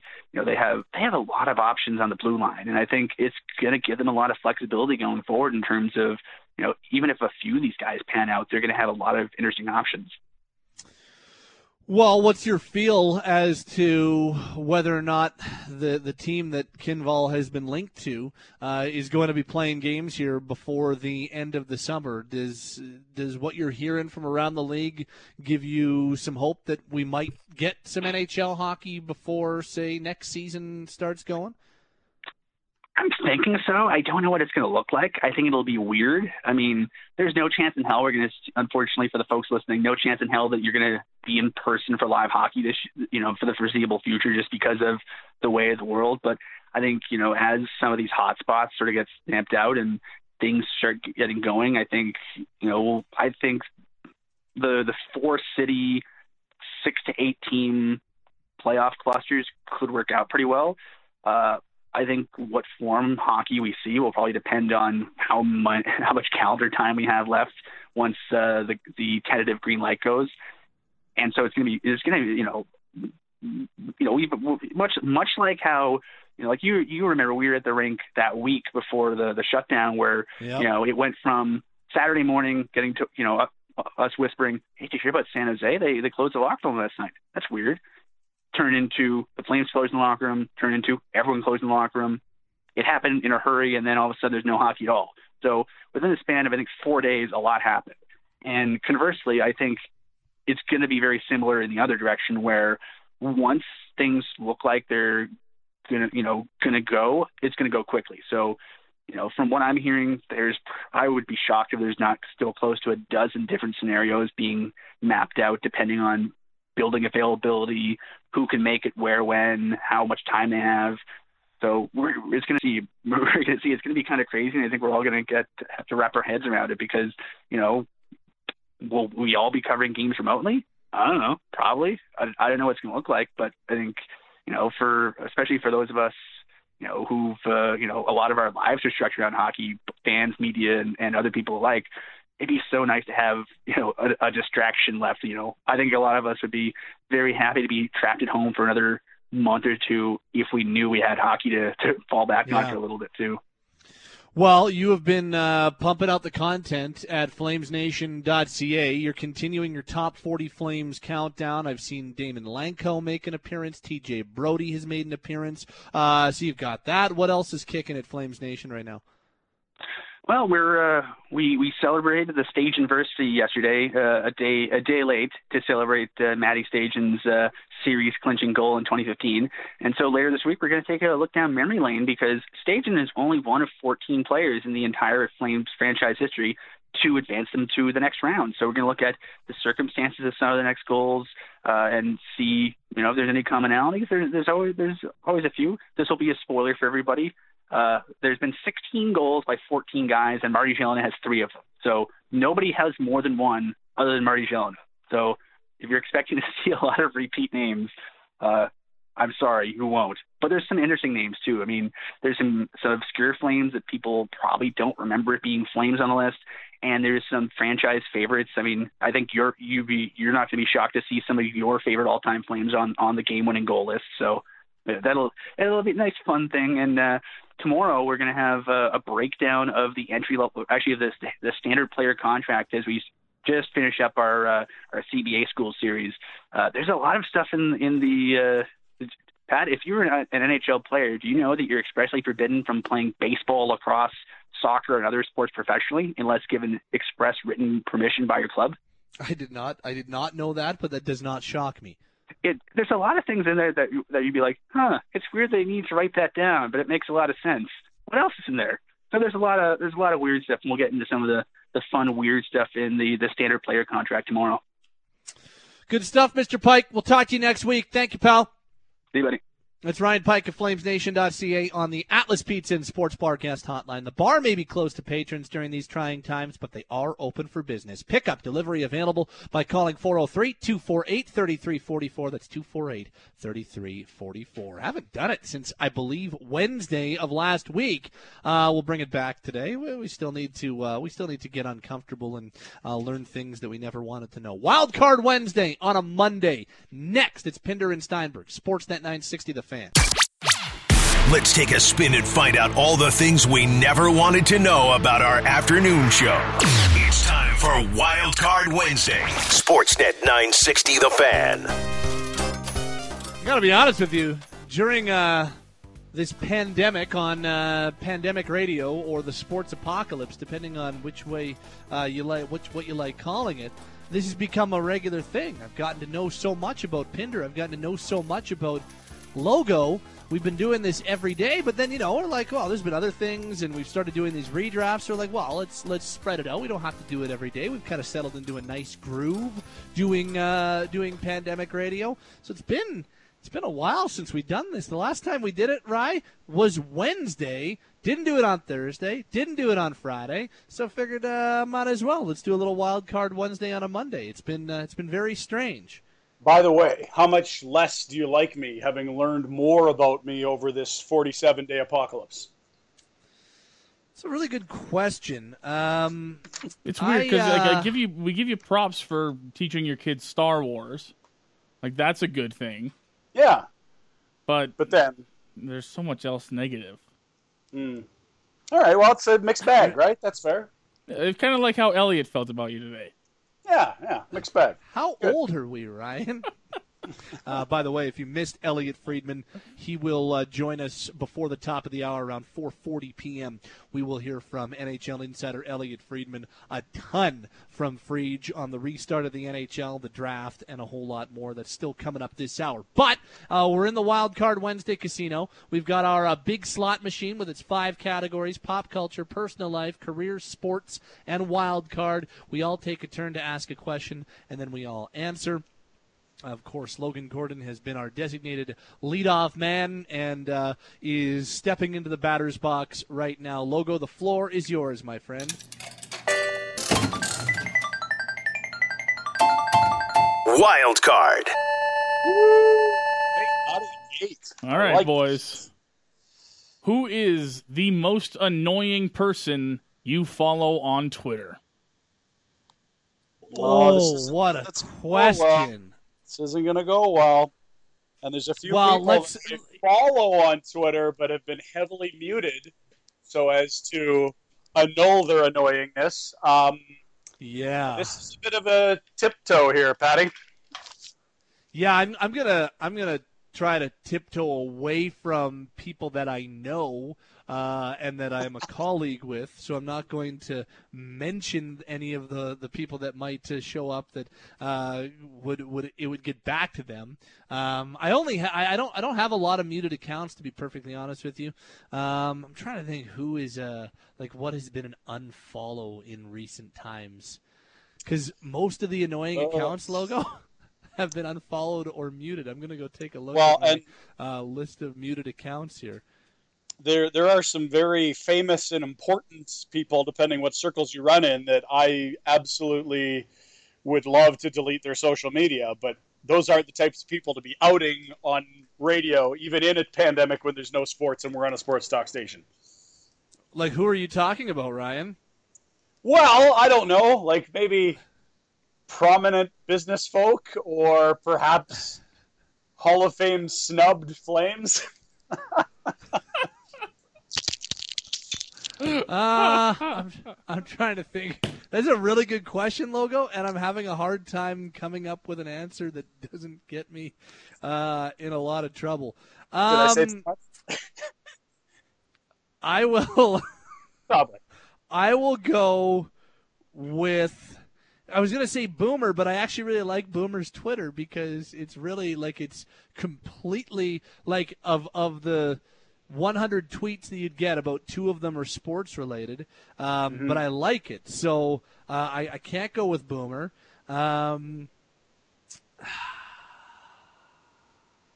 I'm scrolling through right now. I'm gonna go with 660 News, just because it tweets about news, and I don't care about news. Is a cop-out. That is the biggest cop-out. It absolutely is a cop-out. It's too tough of a question.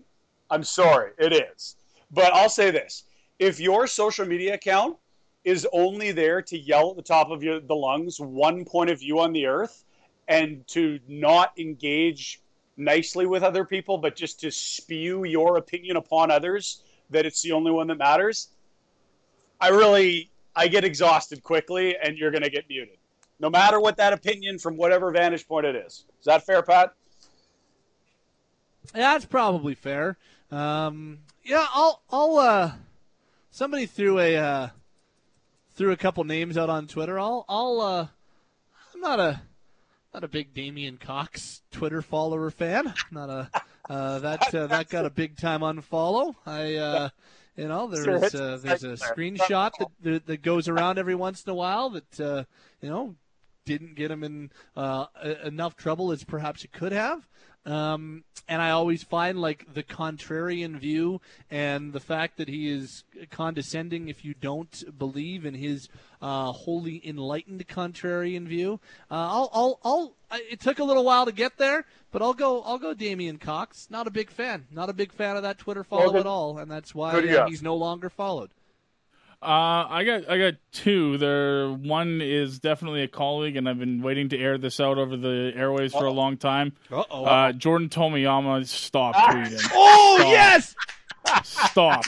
Bro. How did I not get there? He's the worst Twitter follower in the world. One of your tweets got big about Kawhi potentially going to a meeting with the Raptors, and now any social event or big thing, he's got to tweet out 20 GIFs in hopes that it goes viral. I have muted you. You are the worst Twitter follow ever. Nothing of good content comes from you. And Charleston Hughes is another one on Twitter who just spews out stats about himself and how good he is and all these things about how he should have won this award or he's this and that in the CFL. I've had enough of it, but Jordan Tomiyama, you're first on my list. More good stuff on the text line. Dustin Penner, he's had some full-on crazy episodes on the Twitter machine. Who was it last week that had a tough go? Was it? Oh, I don't want to screw up the name because I don't want to. Anyway, yeah, it's some of the former athletes out there thinking they can. Well, I was good at sports, so clearly I can weigh into this. This very racially charged debate and lay my opinion down. Is it Kurt Schilling? Kurt Schilling, one of those guys on Twitter? Is he one of those? Yeah, he's bad. I can't believe you guys didn't go to... You're thinking about Brandon Prust and what he weighed in. It was Prust, I just didn't want to say his name if it wasn't him, because that's the last thing you want to associate someone with is something they didn't do that's not good. But Prusty had a rough week last week for sure. He did indeed. Oof. That was a really uncomfortable but incredibly strong question from Logan Gordon. Yeah, that's true. Who continues to nail it out of the park as the leadoff hitter. He's our leadoff guy. Well done. I have been riding the coattails of Logan over the last little bit. I'm ready to go. Let's go with question number 2. What do we got? Pop culture. Okay, I've been waiting for this one. You have? It might take a little bit of jogging in your memory, but can you give me a song lyric of a song that you really liked or always sang along to that you have completely been butchering the words to or did butcher the words to for the longest time? Like, I love this song, and then you're singing along, you're like, that's not the words. That's what it might sound like, but that's completely wrong. Give me a song that you've always butchered words to. So I'm going to adjust it just a tiny bit, but it's the exact same point. It's totally what you're getting to. On the morning show, which I worked for 5 years, there would every once in a while we'd get a hip-hop artist through for Artist of the Day. And I remember saying on air one time, "Word is bomb," which is not a thing that hip-hop artists would say. They would say, "Word is bond," as if to say, if you've got my word. Bomb? I thought it was Word is Bomb, which is like all over the place in hip hop. And the text line immediately just eviscerated me, and I was like, oh, like forehead in my hands, elbows on the desk, like I'm such a tool. Why did that have to come out over airwaves? And I'm like the young guy that listens to hip hop at the station, and everyone's just like, what are you doing? Word is Bomb. I love that. Okay. I thought it was Word is Bomb, but it's not what it is. Word is Bond. That's a good one. Logo, do you got one, or do you want me to go? I think I got one. I remember when I was younger, I have 3 sisters in my family, and so they were always listening to different music and all the time in the house. And I remember, you guys remember, I'm going to play it for you because it's hard to explain without hearing it. So I'm going to play it for you, and this is the song, and I always got the lyrics wrong to this stupid song. Okay. Oh. Is it if I were blue, I would die? If I were green, I would die? That's the one. That's the classic one of my generation. I would fight with my sisters. I was like, he's saying if he was green, he would die. And they were like, no, you're an idiot. The song is literally titled Blue, you moron. And I didn't know that because, well, it's called Blue, and then in brackets it's Dabba Dee Dabba Die. That's like actually what the song is named. Because I'm with you. I always thought for the longest time I thought it was I'm blue, and if I was green I would die. Like, it makes sense. I mean, he hates green. He's blue. Those aren't the lyrics at all. That's a good one. Okay, Patty. It's a bad song, but a good nomination. I am a huge Blink-182 fan. They're up there with 2 or 3 other bands as my favorite of all time. And so this is embarrassing because I'm a huge Blink fan. But on their first massive hit was off of the album Dude Ranch, and it was Damn It. The song was Damn It. And the lyric is that ends the chorus is, well, I guess this is growing up. And it's talking about all the stupid things he did and all the mistakes and being a teenager and such.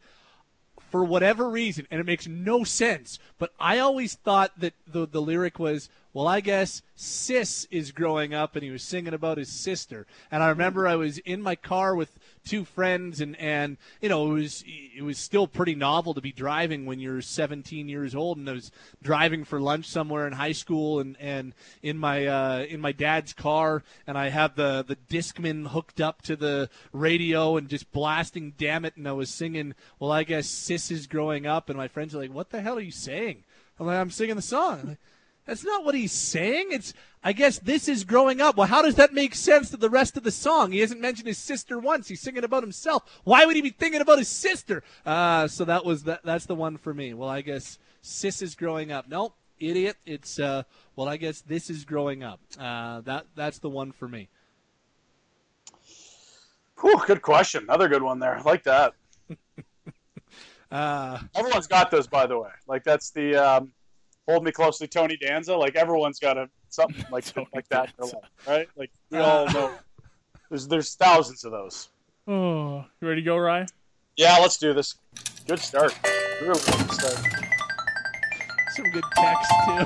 Sports. All right, guys. The pandemic has completely altered the finales of the NBA and the NHL. It threatens a Major League Baseball season, a CFL season, and we'll see what it means for the NFL. But what storyline are we being robbed of right now that we should be watching unfold?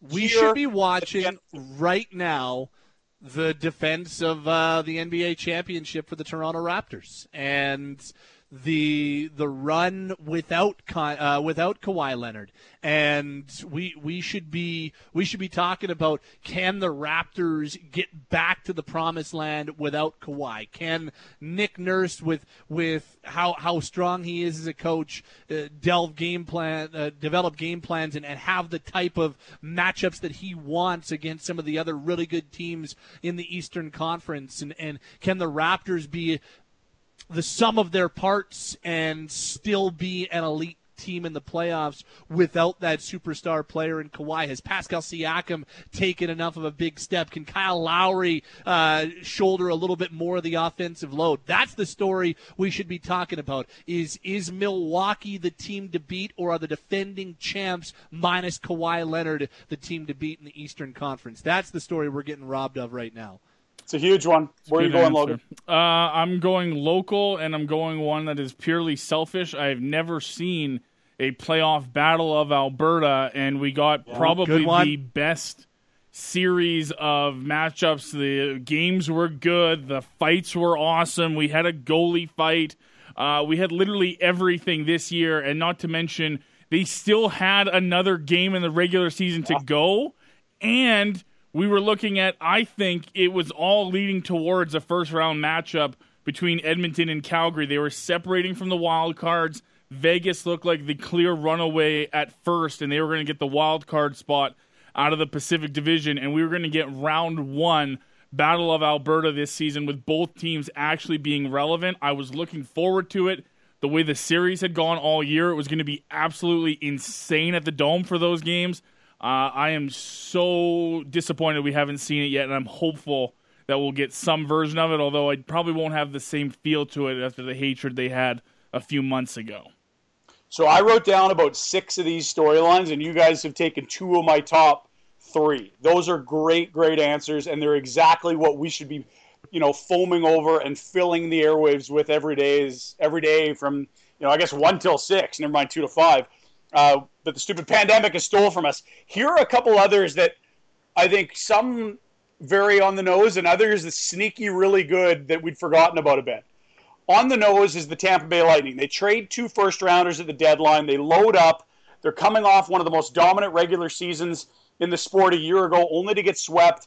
What can the Lightning do to make amends for last year's 4-game exit in the playoffs? I thought that was a fascinating story, especially given how much they gave up at the deadline. But maybe the best one we're missing, guys, the Houston Astros Beanball Revenge Tour would be a month in right now in the major leagues. And they would be getting booed their first game every time they're on the road in a series to capacity crowds and getting booed every at-bat and would be getting hit with fastballs in the ribs once a game. Like, this was very, very intense in spring training when nothing is intense. We're missing out on the Houston Astros getting embarrassed, hurt, bruised, and thrown at like they should be for that cheating in 2017. That's a very good one, Those and are good something ones. I do think I miss. I wanted to see them getting hammered for that. I wanted to see the Houston Astros. I think they're being railroaded. They didn't cheat, and I wanted to see them be vindicated and justified. Stop it. Cut his mic. I don't believe that by any in any way, shape, or form. Good. Those are 3 solid questions. You don't do Wild Card Wednesday for a little bit. You get some solid questions. There's another edition of Wild Card Wednesday. This has been Wild Card Wednesday on Sportsnet 960 The Fan. I do like some of the texts at 960-960. We read a couple of them on the worst or most annoying Twitter follow on the bad lyrics that you've been singing long your entire life, a few of them. AC/DC's Dirty Deeds. It's Dirty Deeds Done Dirt Cheap. Jamie writes in, my best friend growing up thought it was Dirty Deeds and the Thunder Chief. That one's good. Thunder Chief. That's close, yeah. I can see that. On the Backstreet Boys song where he says, am I sexual? I thought it was, I'll sex you out for the longest time. Doesn't really know what that is. That's from Backstreet Boys. Sex you out. I guess I can kind of see it. I'll never forget at an Iron Maiden concert in junior high, I looked over and saw a student from my school on the floor, both hands up, doing the devil horns, yelling, cannot play with matches. The real lyric, can I play with madness? Cannot play with matches. That is badass. Whew. Screams Iron Maiden. Good stuff on the text line, 960-960. Okay, Elliot Friedman before the top of the hour. We'll do a little This Date in Flames history when we come back. Top of the hour, it is the one and only Ron MacLean and another edition of In Conversation. It's Pinder and Steinberg on Sportsnet 960 The Fan. Calgary guys talking Calgary sports. Pinder and Steinberg are only on Sportsnet 960 The Fan.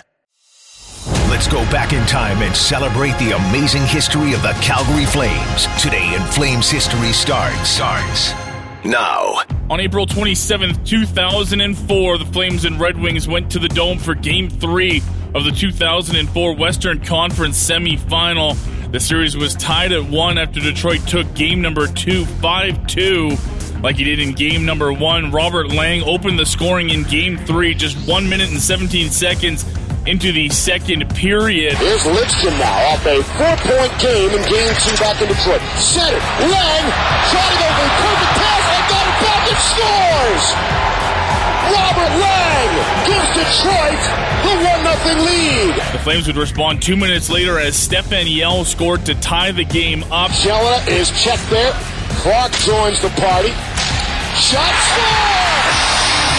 Yell to Clark, ties the game at 1. 2 minutes after that, Jerome McGinley gave Calgary the lead. Shanahan out to greet him. Here's Lombardi. Down low. Shanahan, good shot, score! It's McGinley from Jelena, and the Flames take a 2-1 lead. Yuri Fisher would tie the game midway through the period. Here's Fisher off the draw, lets it go, and he scores! And the Red Wings have tied it at 2 off a clean face-off win. But 40 seconds later, Sean Donovan would give the Flames the lead, and they would not relinquish it, winning the game 3-2 and taking a 2-1 series lead. Have the potential for sweeps. Not this one. Assured of at least 5 games. Here's Donovan, shot, score! Sean Donovan right back, and the Flames have a 3-2 lead. Today in Flames history, celebrating 40 years of Flames hockey in Calgary on Sportsnet 960 The Fan. Amazing to think that in that series in 2004 against the powerhouse Red Wings that they never trailed in that series. They won Game 1, they won Game 3, they won Game 5, and of course would win that series in Game 6 on the 1-0 Marty Jelena double overtime winner. Crazy to think that against that team they never once trailed against the Detroit Red Wings. Wings were on the back foot the entire series. Couple of other notes on this date in 2006. Flames Mighty Ducks, Game 3 of their series. Game 4 of their series, rather, in the first round. Flames were up 2-1, and in one of the huge turning points of this series, Sean O'Donnell scores in overtime to give the Anaheim Ducks the win, and win it by a final score of 3-2. Flames would have had a 3-1 series lead on the Ducks had they been able to find a way to win that game in overtime. But O'Donnell scores, and the Ducks tie the series at 2 games apiece. Of course, they'd win that series in 7, one of the worst Game 7 performances that we've ever seen. And on this date in 2009, Flames were ousted in 6 games by the Chicago Blackhawks. The Hawks had won Game 1 and 2 at home. Flames tied the series Game 3 and 4 at the Dome. Hawks would blow the Flames out in Game 5 at the United Center and take a 4-1 win back at the Dome in Game 6. That's your trip down memory lane on this date in Flames history. Top of the hour, in conversation with Ron MacLean, Maple Leafs defenseman Tyson Barrie, and frontman of the Lumineers, Wesley Schultz, will join Ron MacLean on the program tonight. Don't forget about the 7 p.m. salute to our essential workers, our frontline workers. It happens downtown and anywhere at 7 o'clock. Get out on your front lawn, your deck, your balcony, whatever. Bang some pots and pans. Give a round of applause for our healthcare workers, our doctors, our nurses, people working in hospitals, grocery stores, truck drivers, whatever. The essential frontline workers deserve the salute. And every week we are going to be saluting one of those workers ourselves, putting a spotlight on one person who has been keeping this thing going, and they're going to get a great prize pack from Wild Rose Brewery. Nominate an essential worker at 960-960. Have the word salute and who that essential worker is, and they could win that prize pack from Wild Rose. Wild Rose Brewery wishes you and yours health and safety during these challenging times. We support you, the hardworking characters of Calgary and the rest of Alberta. Elliot Friedman's next on Pinder and Steinberg, Sportsnet 960 The Fan. Sportsnet 960 The Fan. This is Pinder and Steinberg. Time to hear from our NHL insider, Elliot Friedman. All right, Elliot Friedman, as you are used to Mondays here on Pinder and Steinberg, we had a chance to catch up with our NHL insider here this afternoon. What's the latest on the NHL restarting? What are you hearing about plans and different buzz around the league right now? Well, I think there's a lot of talk and sketching going on.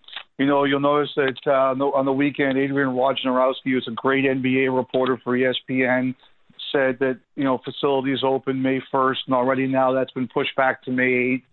So I think it just shows you that for all these leagues, it's a puzzle, right? And you're constantly getting new pieces. I do think the NHL would like, if they could, to open up their facilities sometime in the middle of May for small workouts and small skates. And for example, like let's just say for argument's sake, if the Flames were to open up their facility for that, if you're an NHL player who doesn't play for the Flames but is in the Calgary area, if you want to go there and skate and work out, you'd be allowed to. I think that is kind of the next thing the NHL was looking at, and there's a hope they could do it sometime in the middle of May, late May, but there's no guarantees, Pat, and that's kind of where we are now in terms of hoping for the next phase.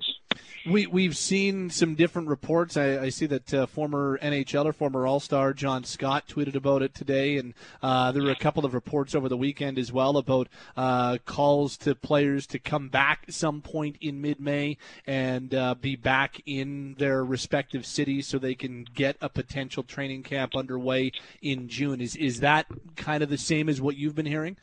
Well, there is, I think, yes and no. The thing that John Scott tweeted about, which got a lot of attention, there is I don't know if schedule is the right word, but an outline that's floating around there. It's floating around the NHL among maybe teams and players. It was sent to me that kind of has that timeline on it. But I don't know if that's actually, I shouldn't say that. It's not official.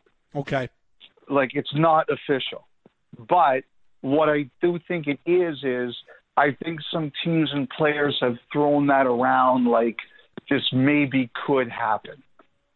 But again, we just showed with the NBA, just because someone says this is what we'd like to do doesn't mean it's going to be possible. So when John Scott tweets out that we're going to have camps on June 1st, I do believe that there are some people throwing around ideas at, if we open up for informal and small workouts in the middle of May, could we have camps on June 1st? And I think that's a hope. But there's a big difference between a hope and some teams throwing that around and some players throwing that around, as opposed to saying this is the league or the Players Association saying, yes, this is what we're going to do. So I think the fairest thing to call that is kind of a rough outline that's being thrown around there, but there's no guarantee. What has to happen for the NHL to actually be able to resume the season? What are some of the main areas that they need to have check marks beside the bullet points? Well, you need to have medical professionals say you can do it. You need to have local governments willing to say that, we'll let you do it. Those are probably 1 and 1A. And then 1B is probably, you have to be able to test people. As we know, one of the big issues has been testing. And I know that, a lot of people in Alberta think that you guys have done a really good job of testing compared to other people. But, I've had a couple of players say to me they're not convinced it's a good idea for them to be getting a whole bunch of tests when, other people can't get them. So I think that is a big issue too. So I would say those are the three things right at the top of the list. Will the medical professionals let you do it? Will the governments let you do it? Is there enough testing going around that you can test everybody every day? Because you're going to have to do that. Yeah. When and we keep hearing different cities. This could be a host city. That could be a host city. Here we are in late April. How much runway does the league have to finalize all these things? And if all the things go according to plan, and that's a big if, but how much runway do they have to say, okay, we've got it figured out, we can do this starting here? Well, I think that in a perfect world, I think they'd like to start in July in terms of playing games. I think they would like to have a training camp before July, but again, this is all wish as opposed to we know for sure. I think they have a decent idea of where they could potentially play. I know there was some dispute at the end of last weekend about whether or not Edmonton would still be on the list or still as a possibility. I still think they're at least looking at it. There's Vegas, there's Dallas, there's Minnesota, there's Columbus, there's Toronto. I think that those are kinds of the places they're looking at. But I think, Pat, I think they'd love to be able to say we can have a camp in June, and we can start playing either Canada Day or Independence Day. But again, we don't know at this point in time. I mean, look, we're starting to see places gently reopen. Your neighbor to the east is, probably the Canadian leader in trying this. I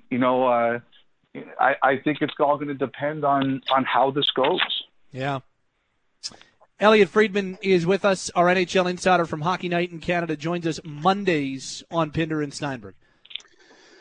Elliot, just a quick reaction to what I guess. How are you? What's going on? I thought you were mad at me. You didn't text me back today. When you text me and say 4:30 today, I'm not a 12-year-old. If you if I don't get back to you, it's fine.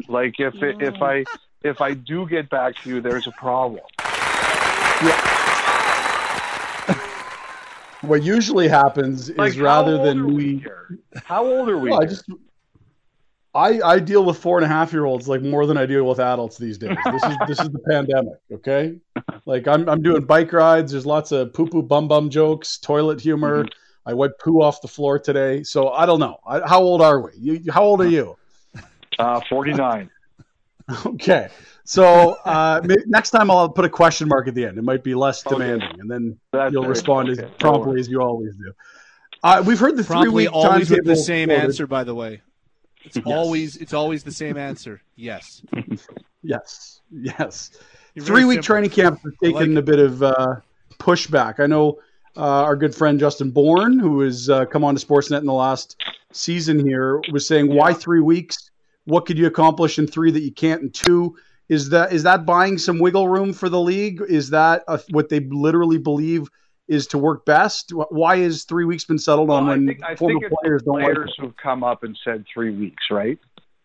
Is it? So yeah, I believe that came from the players, the 3 weeks. Okay. I don't know. I'm not a player. I can't, I can't argue with what they say. I mean, I assume everything's negotiable, but I think I think the league really agrees with the players in one particular thing. If you can't go right into playoff games if you can avoid it. And the players feel very strongly about that. And from what I understand, the league listened to that. I mean, three weeks. I don't know. I mean, I think that everything could be discussed. It's going to be tough to ramp guys up. I would guess the more regular season games you could get. And the other thing, too, is I heard that there was maybe talk about a couple of exhibition games, too, if you can. Maybe that decreases the amount of time you need to. The players have said that. I mean, we'll see if that's hard and fast or not. I can't answer that for you at this time. Yeah. Okay. The other one I've thought about is, even if you do, let's say, complete the regular season, the schedules are going to be entirely different if we're based out of these divisional homes. How contentious could a theoretical schedule be? And are you already starting to see, GM types start to, I guess, put their spin on how things should be? Well, we already played this team a bunch and we have this one left on the calendar. I mean, that's going to be something that's going to be very contentious. I do understand that. Like, didn't you guys have an Eastern swing too? They were going to New York. They were about to go to all three New York teams. That's not happening. Right. So I think that's not going to happen. I think you can expect. I don't know what the answer to that question is. I just know they're all going to be divisional games or teams in your hub. That's one of the things wherever you are and whoever's with you, that's who you're going to play. And I think the other thing right now, and I don't know if anybody has a clear answer to this as we talk about this today, is this probably means that there's going to be no crossover, right? What do you mean by crossover? Like the wild card crossover? Yeah. I mean, some teams are telling me that they think that if we play, it's going to be it's going to be the teams in the hub. So if those teams in the hub weren't divisional ones, you could theoretically be a Pacific team playing in the Central hub or vice versa. I don't think they really want that. Right. I think they want the Pacific teams all going to the Pacific hub. But that's one of the questions the teams have. Like, are you going to let teams travel outside of the hub for the playoffs? Yeah. I had one with that's unlikely. So here's one that I think is the most. I would think this is keeping Gary Bettman up at night. What happens if you have an outbreak on one team that's played a bunch of teams, and we know how this thing travels without symptoms? I mean, do you get a clear sense that that's something that will have to be in place? Here is the protocol. If this happens, then this, or is it something they'll just have to adjust on the fly? Absolutely, I think so. Absolutely, I think all those questions are going to be discussed for sure. Absolutely. I mean, basically, that's what we're facing. That's not just an NHL question. That's right. A societal question as we start to reopen here. Yeah. Like if you take a look at where a lot of these outbreaks are happening, nursing homes, unfortunately, factories, unfortunately, hospitals, unfortunately, but we know of situations where, for example, in soccer matches, they caused a lot of cases, right? Yeah. So, what's going to happen if something like that happens here? Absolutely. I think one of the biggest questions leading into it is, Ryan, honestly, is going to be, what about players who have underlying conditions? What about players who are diabetic? Sure. There's at least two players in the league, Brian Boyle and Phil Kessel. They've battled cancer before. There's players in the league who are asthmatic. How are they going to feel about all of this? I think those are very fair questions, and I don't know if we know the answers at this time. Would the league require a waiver, or would a PA league agreement be enough to get over that hurdle legally? Well, I think to me it's almost the other way around. Like, would you want to play? Yeah. Right. So how much salary are you willing to forego for your health, or the threat of? Should you be? Now I haven't discussed this thing, but I'm just talking about this with you right now, Ryan. But like, if you're a diabetic, should you be forced to give up your salary because you can't play? I don't think so. Ooh, to me, that's complicated. If you're on long-term LTIR. Yeah. Huh. Like, seriously, are you telling me that someone who has that issue is going to have to give up their salary because they can't play? I mean, that hardly seems right. I have no idea. Yeah, I honestly, this is why we ask you the questions, because we don't have a bloody clue at all. I do think that's one of the big issues. I do. I think, there are certain, we don't know a lot about this disease. We're still really learning about it. But we do know it seems to attack certain kinds of people much more significantly. And, high blood pressure is clearly one of those. And, the other thing somebody was saying to me is that I have to figure this out. What's the average age of coaches? Jeez. It's got to be north of 50? You got to think so. Yeah. Yeah. So, all of these are very fair questions. Elliotte Friedman with us. Mondays here on Pinder and Steinberg. Mr. Friedman, what's the latest on the NHL draft? Is it sounding more and more like June is when this thing's going to happen? That is a great question, Pat. So last week when this got out, there were several GMs who had resigned themselves to the fact this was going to happen probably June 5th. And then there was pushback, and there was significant pushback. Okay. Like a couple of guys told me it got really nasty to the point where one guy told me that, guys who weren't fighting back enough got in trouble. And I got the sense that the league was going to decide this week, but the league to this point has not given any clearance on that. Okay. Like, I do think that after, they saw the success of the NFL draft, the way it looked, the TV ratings it got, I think there are some people who feel very strongly that it should happen in early June. I think the GMs hate the idea. I know there's a couple who told their staff, we're going to have to deal with this because if the commissioner decides he wants something, he'll do it. But I do know the pushback has been pretty fierce. What did you take from the NFL draft over the weekend? Anything that jumped out at you in terms of how things might go if the NHL were to do their draft in a very similar format? I would assume it's going to look very similar to that. I want to know which NHL draft pick is going to show up in a robe. I love that. I saw that guy from Alabama in the robe. I laughed my head off. There was some hilarious stuff. Like it was Mike Vrabel's house. Like, you could really have some interesting stuff with that. I think there are people in the league who are like, this would be a great opportunity for us. And I think the hockey people really fight it. And I understand why the hockey people really fight it. But, we'll see. It's an interesting one because if the commissioner throws the support behind an idea, he generally wins. Right. But there's some real pushback on this one. What can you tell us about Swedish player Johannes Kinnvall and his connection to the Calgary Flames? Well, I think he's going to be a Flame, or at least a member of the Flames organization.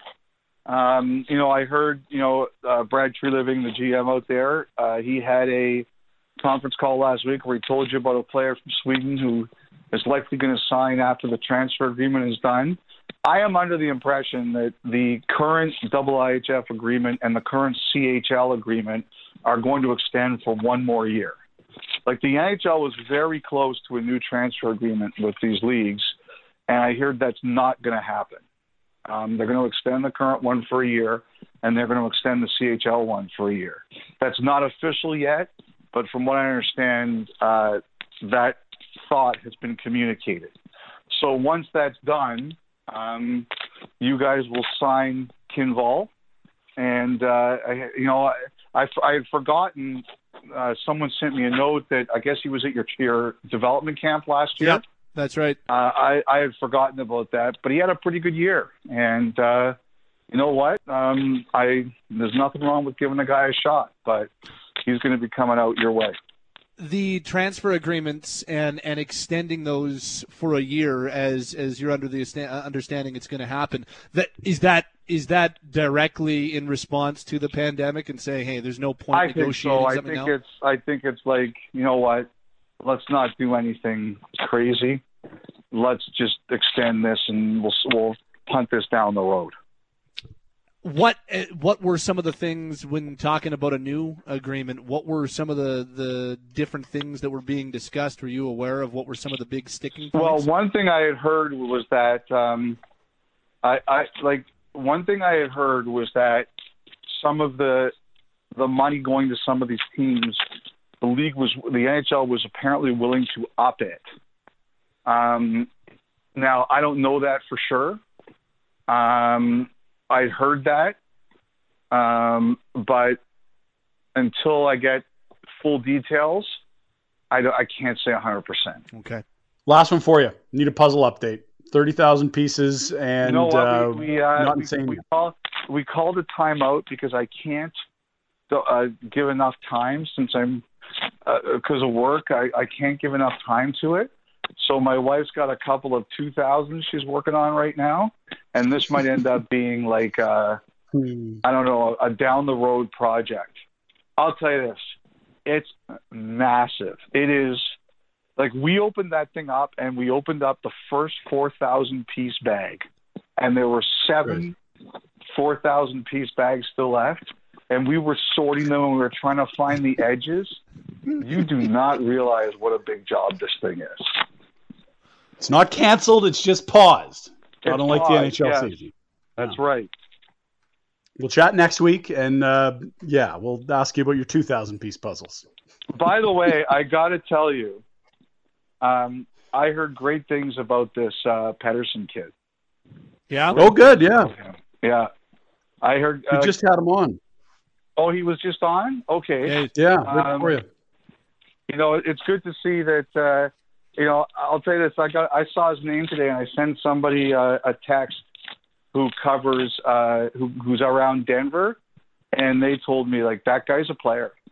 There's Elliot Friedman with us from earlier today, joins us Mondays on Pinder and Steinberg. Thanks to Mr. Friedman, thanks to Robin Regier, thanks to Ryan Pike, and thanks to newly signed Flames forward Emilio Peterson, all joining us on the program this afternoon. All up at sportsnet.ca/960 right now. Here's what's coming up tonight on the station.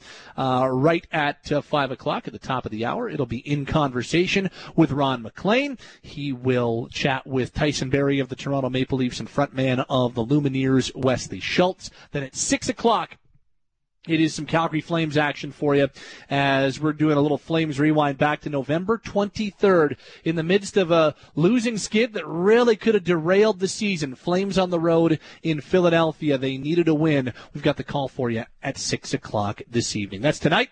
For Logan Gordon and Ryan Pinder, my name is Pat Steinberg. We'll talk to you tomorrow on Pinder and Steinberg, Sportsnet 960, The Fan.